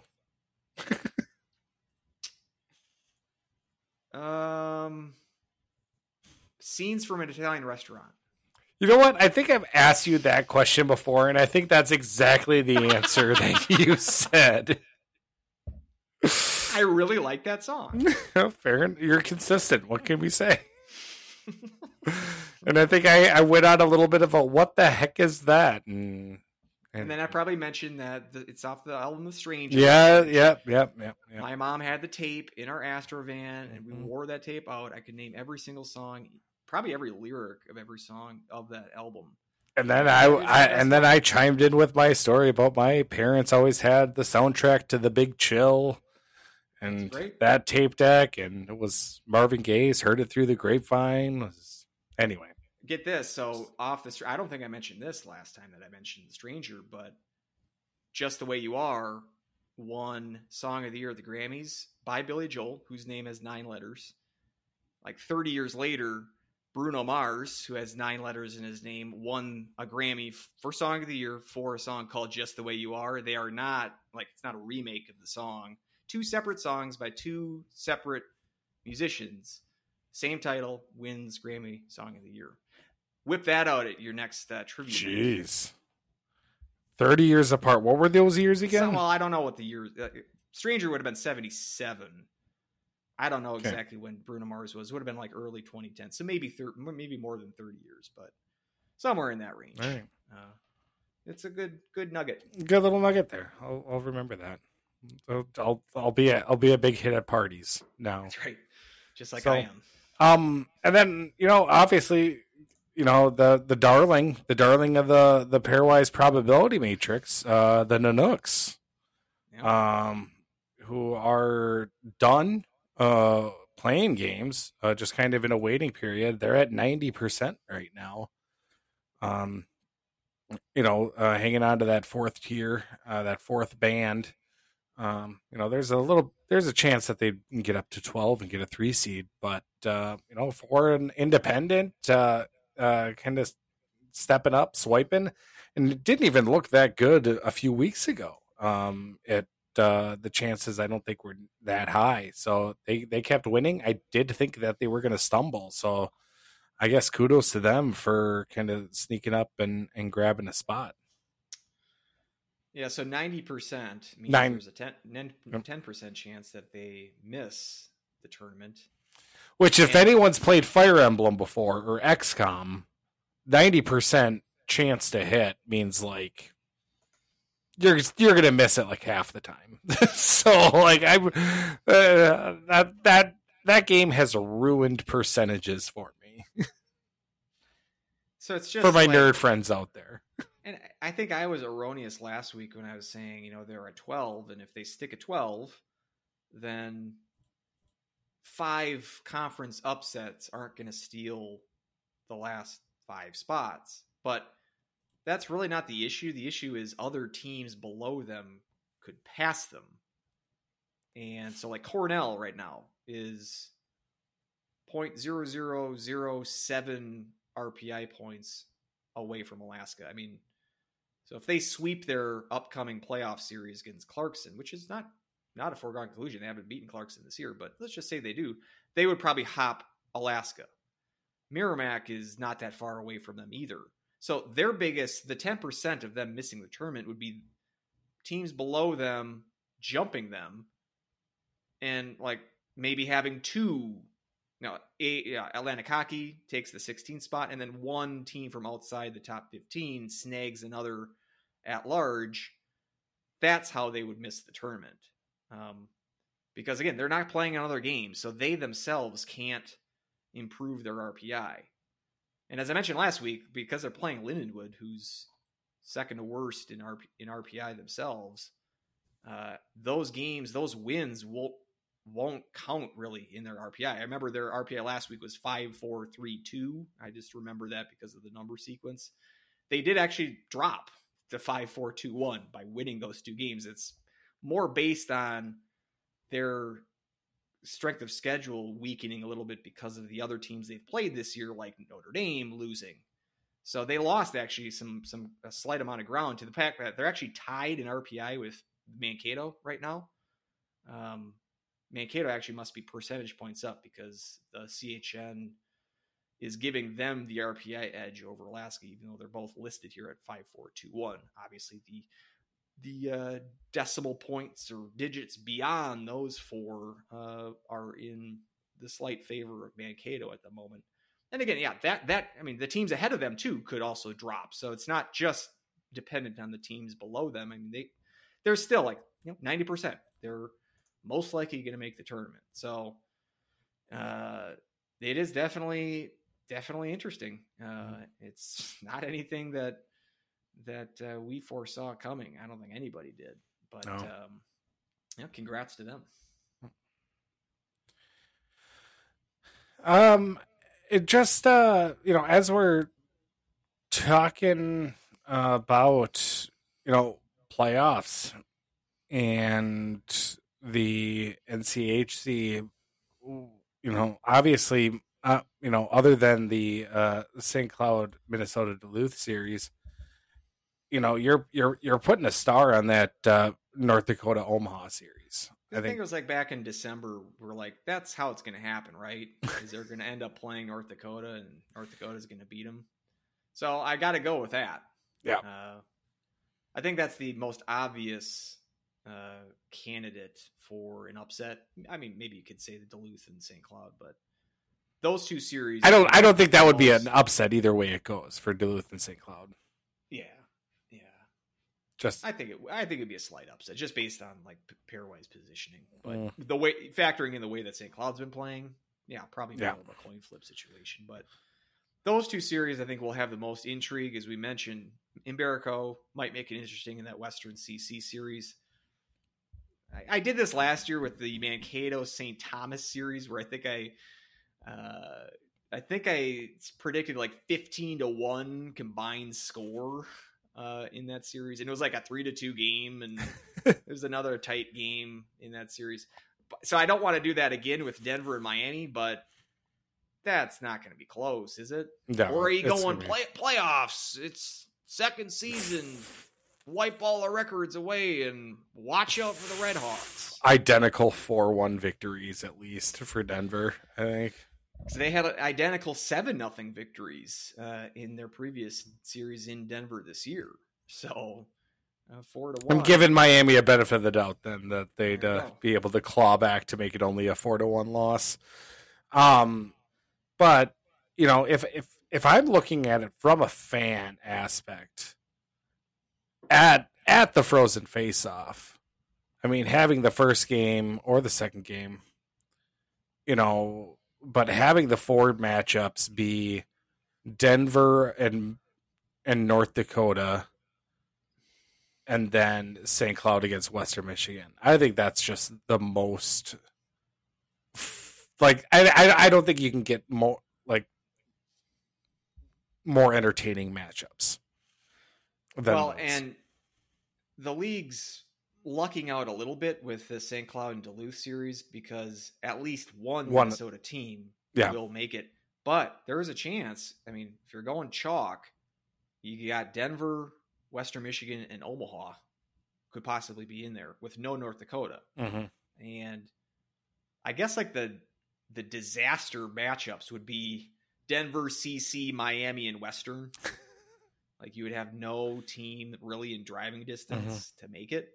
And it's close to that. I was almost tempted to go contrarian and say chaos Omaha's bracket and say Omaha's going to beat North Dakota.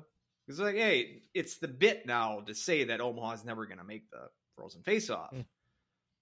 And they haven't beaten North Dakota at all this year. And so maybe that's, but I think, especially the way that North Dakota played this last weekend, I do think that that they're going to get the job done even on the road. And cue the, I think there might be some conspiracy theorizing going on because it's like NCHC wants North Dakota to face off. Like they're gonna. It's if you've been saying like they were complaining about calls in the St. Lawrence series. Imagine the uproar over some. It'll be some like 5-minute major that North Dakota will score 3 goals on. And it's going to be NCHC refs. I'll call that. You call those Denver Miami scores. I'll call a Omaha Twitter temper tantrum. There you go. I like it. You know, and not to say, like even if Omaha does, I think that's an exciting team at least. Those games, like, I watched a fair amount. Those games will still be fun. Series in North Dakota this past weekend. Omaha tied it up late on Friday. It's kind of a back and forth game at the end. They scored 2 late goals. There was like 3. Like Omaha tied it, then North Dakota went back up, and then Omaha tied it again. Another overtime win for North Dakota, like their 5th of the year, something like that. So those are, and then the Saturday game was another kind of late goal to finish that. Bit of controversy there with a video review that I thought was going to result in a goal negated because of some goalie contact, but I thought rightfully they let the goal stand. So yeah, it was interesting. Every time they go to the review booth, the NCHC refs flip a coin. Anytime NCHC refs go to the review, God flips a coin. I don't know. There's something Game of Thrones-esque to kind of be like, who knows how this is going to go. I'm going to go to the box. Don Adam flips a coin. He missed it by that much. So, anything else before we hop into questions? Let's hop into questions. First question. Friend of the show, Dan Jacobson, who has probably been with us ever since those high, low quality season previews. He was there, thick and thin. He was there, thick and thin. Probably our most loyal listener, and it's Minnesota Duluth, and all we do is just bash them. That is right. So, how glad are you guys to be done with 3-on-3 and shootouts for the year? I'm incredibly happy just because to me they're one and the same. And I think ties are not bad. I think you should be. Sometimes you just don't deserve to win or lose. You just deserve to tie, and that should be okay. Um, and I don't love the glorification of 3-on-3 because it is just a glorified shootout, in my opinion. But yeah, people love the 3-on-3. I'm okay never to watch or not to watch those again for the rest of the season. So, We're in more violent agreement. I couldn't agree more. Although I'll say that St. Cloud, kind of as a rarity, did pretty well. Yeah. In overtimes and especially shootouts, they've always kind of Moscow's year shootouts. It was just I think we went like 3 years in the NCHC before shooting a shootout goal. Right. Yeah. And so, yeah, they were. God, remember those early? It was just one. It was only one person, and then there was. Oh man, and there was just so much confusion with the shootouts and when it was supposed to go, and whether or not there was supposed to be a dry scrape in between. And anyway, it was a time. Yes, it was. So. But yeah, I do like the 5-on-5 overtimes better. I wish we would go back to that for the whole regular season. But yeah, now it's 20 minutes, 5-on-5 overtimes, and play as God intended. And that means that the whole pairwise, like 66-33 overtime split, that's history. Out all the these window. Games will just count the same as a regulation win from here on out. So that's good to know. Alex Fern, favorite season memories. So as we're wrapping up the season, overall, just anything kind of stick out to you? To me, obviously, those comebacks against North Dakota, to me, really, really ring as a high water mark for the season. Just kind of like cycling through their schedule to see if it kind of like pops up memories. The Kupka play behind the net to set up the game winner against Mankato on that Saturday game. Remember, it was such a bad no call. The Mankato fans were crying about that. I remember that. The Ingram highlight reel goal against Bemidji at home, I think, is a good memory. Mm-hmm. Yeah, like you said, those 2 North Dakota wins at home were great. The Casters shutout against the Gophers, was a good one. The Denver sweep of Denver, it's like the best memory we have. The most recent, good memory. Yeah, so. Because since then, well, we had that one good win in Omaha. We had that one complete game. Sweeping Wisconsin, who factored into Granado's ouster today, as you referred to. There was a lot that factored into his ouster, and the fact that he got an extension last year was absolutely ridiculous. Well, he is not getting an extension this year. Not getting an extension this offseason. It's another sexy job in college. I mean, we had Michigan State, BC, BU, all having coaching vacancies last year. Now it's Wisconsin. It's another pretty big program with a bunch of resources. And now all the hot takes are coming out of who they should have, and who's the what's the earliest buzz? Because that's always the best buzz. Hastings. He's been like he's on everyone's. Michigan State, I think he was linked to. Michigan, maybe. That's the other thing. Like with this Naurato in Michigan, I bet you he gets the job now. But when they hired him as an interim, he's still the interim coach. Some people are probably saying he's just keeping the job warm for Brett Larson. Lehman's another guy that's always rumored to move on from Providence. But I bet you Naurato. But that's another coaching situation that will need to be resolved. They'll either take take the interim tag off, which I think will happen. Yeah. Or they could, I guess.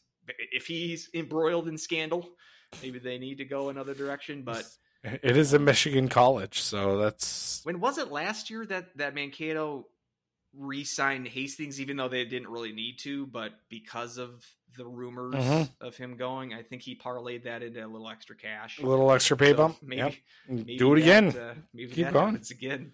Don't hate the player, hate the game. So let's... I don't know if St. Cloud had a chance to counter or match with Motzko. I don't think we could have. I don't think we would have come close to that. But yeah, it'd be interesting. Like, I'm trying to think if there's like a Wisconsin alum that's coaching somewhere. Mark Osiki was a guy that coached Ohio State, and I think he was on Granado's staff for a little bit. And he was on he played on one of their championship, natty teams. But I feel like he's past his prime. I don't think he's going to be hired. I don't. Maybe they'll get Eves back. Bring back the sweater vest. There you go. I don't think he's doing anything now. So no, it'll be very interesting to see who they get, because that's a job with a lot of prestige that has kind of lost its shine here. So opportunity for someone to rebuild that program. Call Muzzerall. That's my hot take. All right, there you go. Honestly, for what she's done with Ohio State, Ohio State was was not a good program before she took over. The fact that, defending champion and now again, a top seed in the national tournament, I think only 4 losses this year. I'm not even joking. Like, they should give her a good look, but they never would. But do you, as we're on the topic, do you have a pick for women's for the women's tournament? Ohio State, yeah. I don't know. Gophers look pretty decent, beating them in the title game, the WCHA title game. Now it's at Ritter, yeah. So I got a home crowd there advantage, but yeah, defending champ. You got to think that they've got the target on their back, so to speak. So if you want to take Ohio State, Yale. I feel like it's a cop out taking Ohio State, but and I don't want to take Minnesota, but I feel like it's a good pick. They're a solid team. I just feel like they're prone to clunkers more than Ohio State is. True, especially because then they would have to go through Minnesota Duluth too. Because I think Minnesota would. Yep. So, and I think that going up against a goaltender like Minnesota Duluth has, I think that's where Minnesota can fumble. Which they did, correct? No, Duluth lost to Ohio State. I thought that Minnesota played Duluth in the semis, but they beat Wisconsin, where Duluth lost to Ohio State. That might be their biggest roadblock, because they'll play the winner of Clarkson Duluth. Mm-hmm. I got to think that Ohio State's going to be good on their half of the bracket. They've got all Eastern teams to face. Yeah, they'll play either Quinnipiac or Penn State, which I would be confident that Ohio State's going to win that game. Northeastern and Yale. Yale had a great start to the year that kind of tailed off. Colgate actually beat them in the title game. Or no, Colgate beat Clarkson. I'm sorry. Yale lost to Clarkson in the semis. So, but Colgate being the ECAC winner, that could present a challenge for Minnesota as well.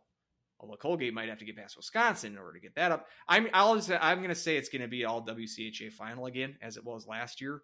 I'm not going to. I'll say Minnesota over Ohio State to be the contrarian. All right. It's a good pick. I know it's all chalk, but it's chalk for a reason. Right. Solid. Alex kind of kept it going with, could this be the win that gets the team going? I think emotionally this win was big for the Huskies, more so than how big it was on paper. Because in paper, it meant nothing. But I think, emotionally, being able to come back and just being able to have them know that they can do this, I think was just kind of a big step. So I do think, that's why I am predicting a sweep. I think this win jumpstarts him and gets him going. I like where you're thinking, and I hope you're right. I don't know if you were there, but that Bushy goal on Saturday was the loudest I've ever heard the Herb Brooks National Hockey Center. What's the loudest you've ever heard the rink? I know I talk about this goal all the time. It's one of my favorite goals. But Brocklehurst clapper that makes it 5-1 and the building erupts. That to me was the loudest. Every once in a while, I think it happened maybe on Lash's goal, maybe even earlier that game. That game just kind of stands out to me quite a bit as being kind of a big moment in terms of atmosphere.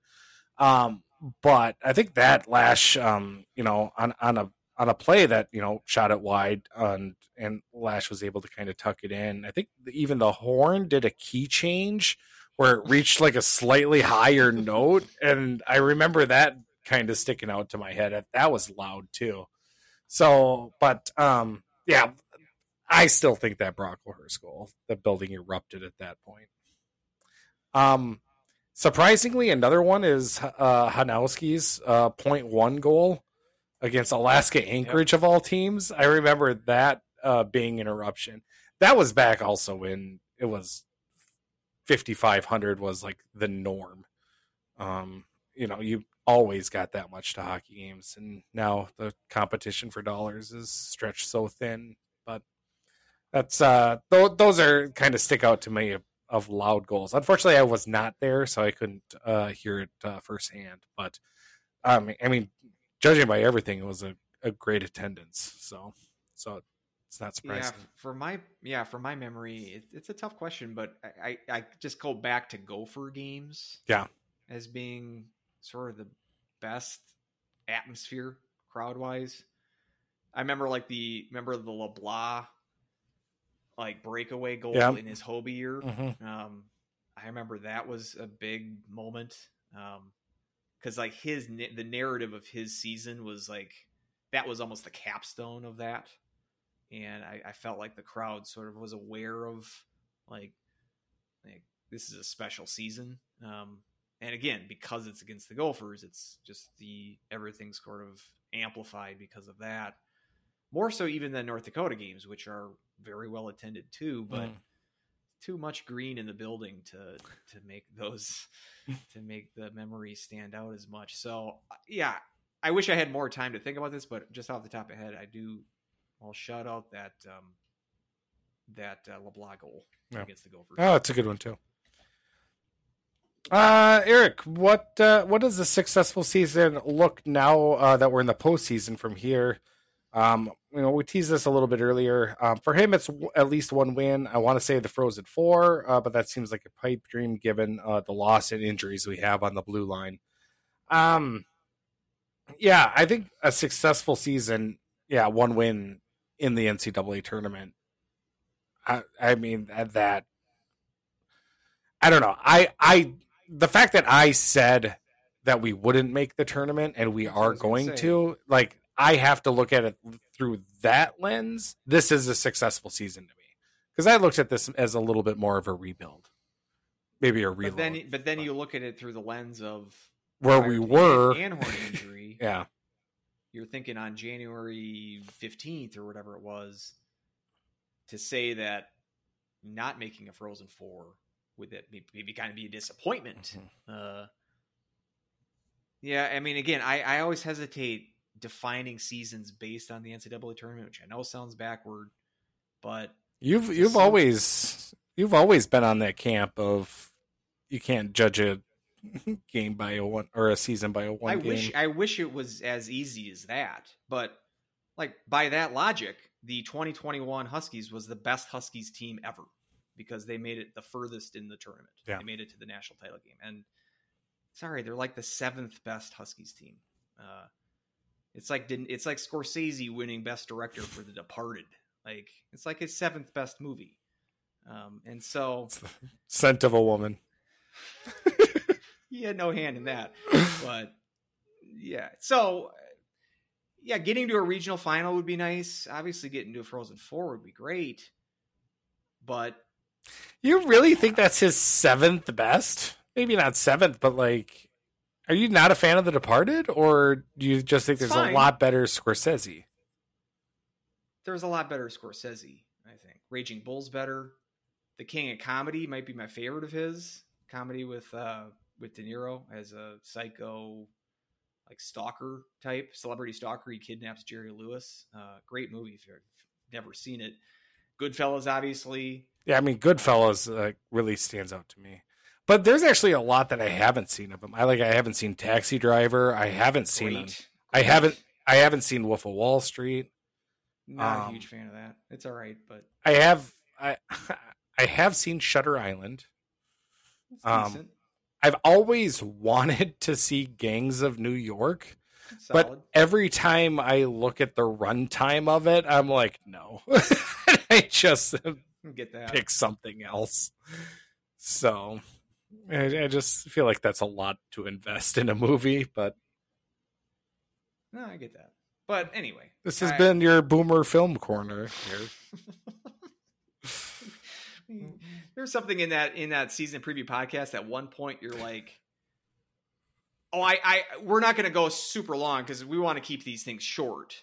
And I started laughing, like, because we were trying to like keep it to like an hour ish. Oh, We've been settling into this 2-hour plus for the whole season, and I realize so few people are listening to this, but it's actually if you kind of are, interesting. We love you. It's actually kind of interesting. I've gotten more positive feedback about the 2-hour plus podcast than I have Really? the negative. Yeah.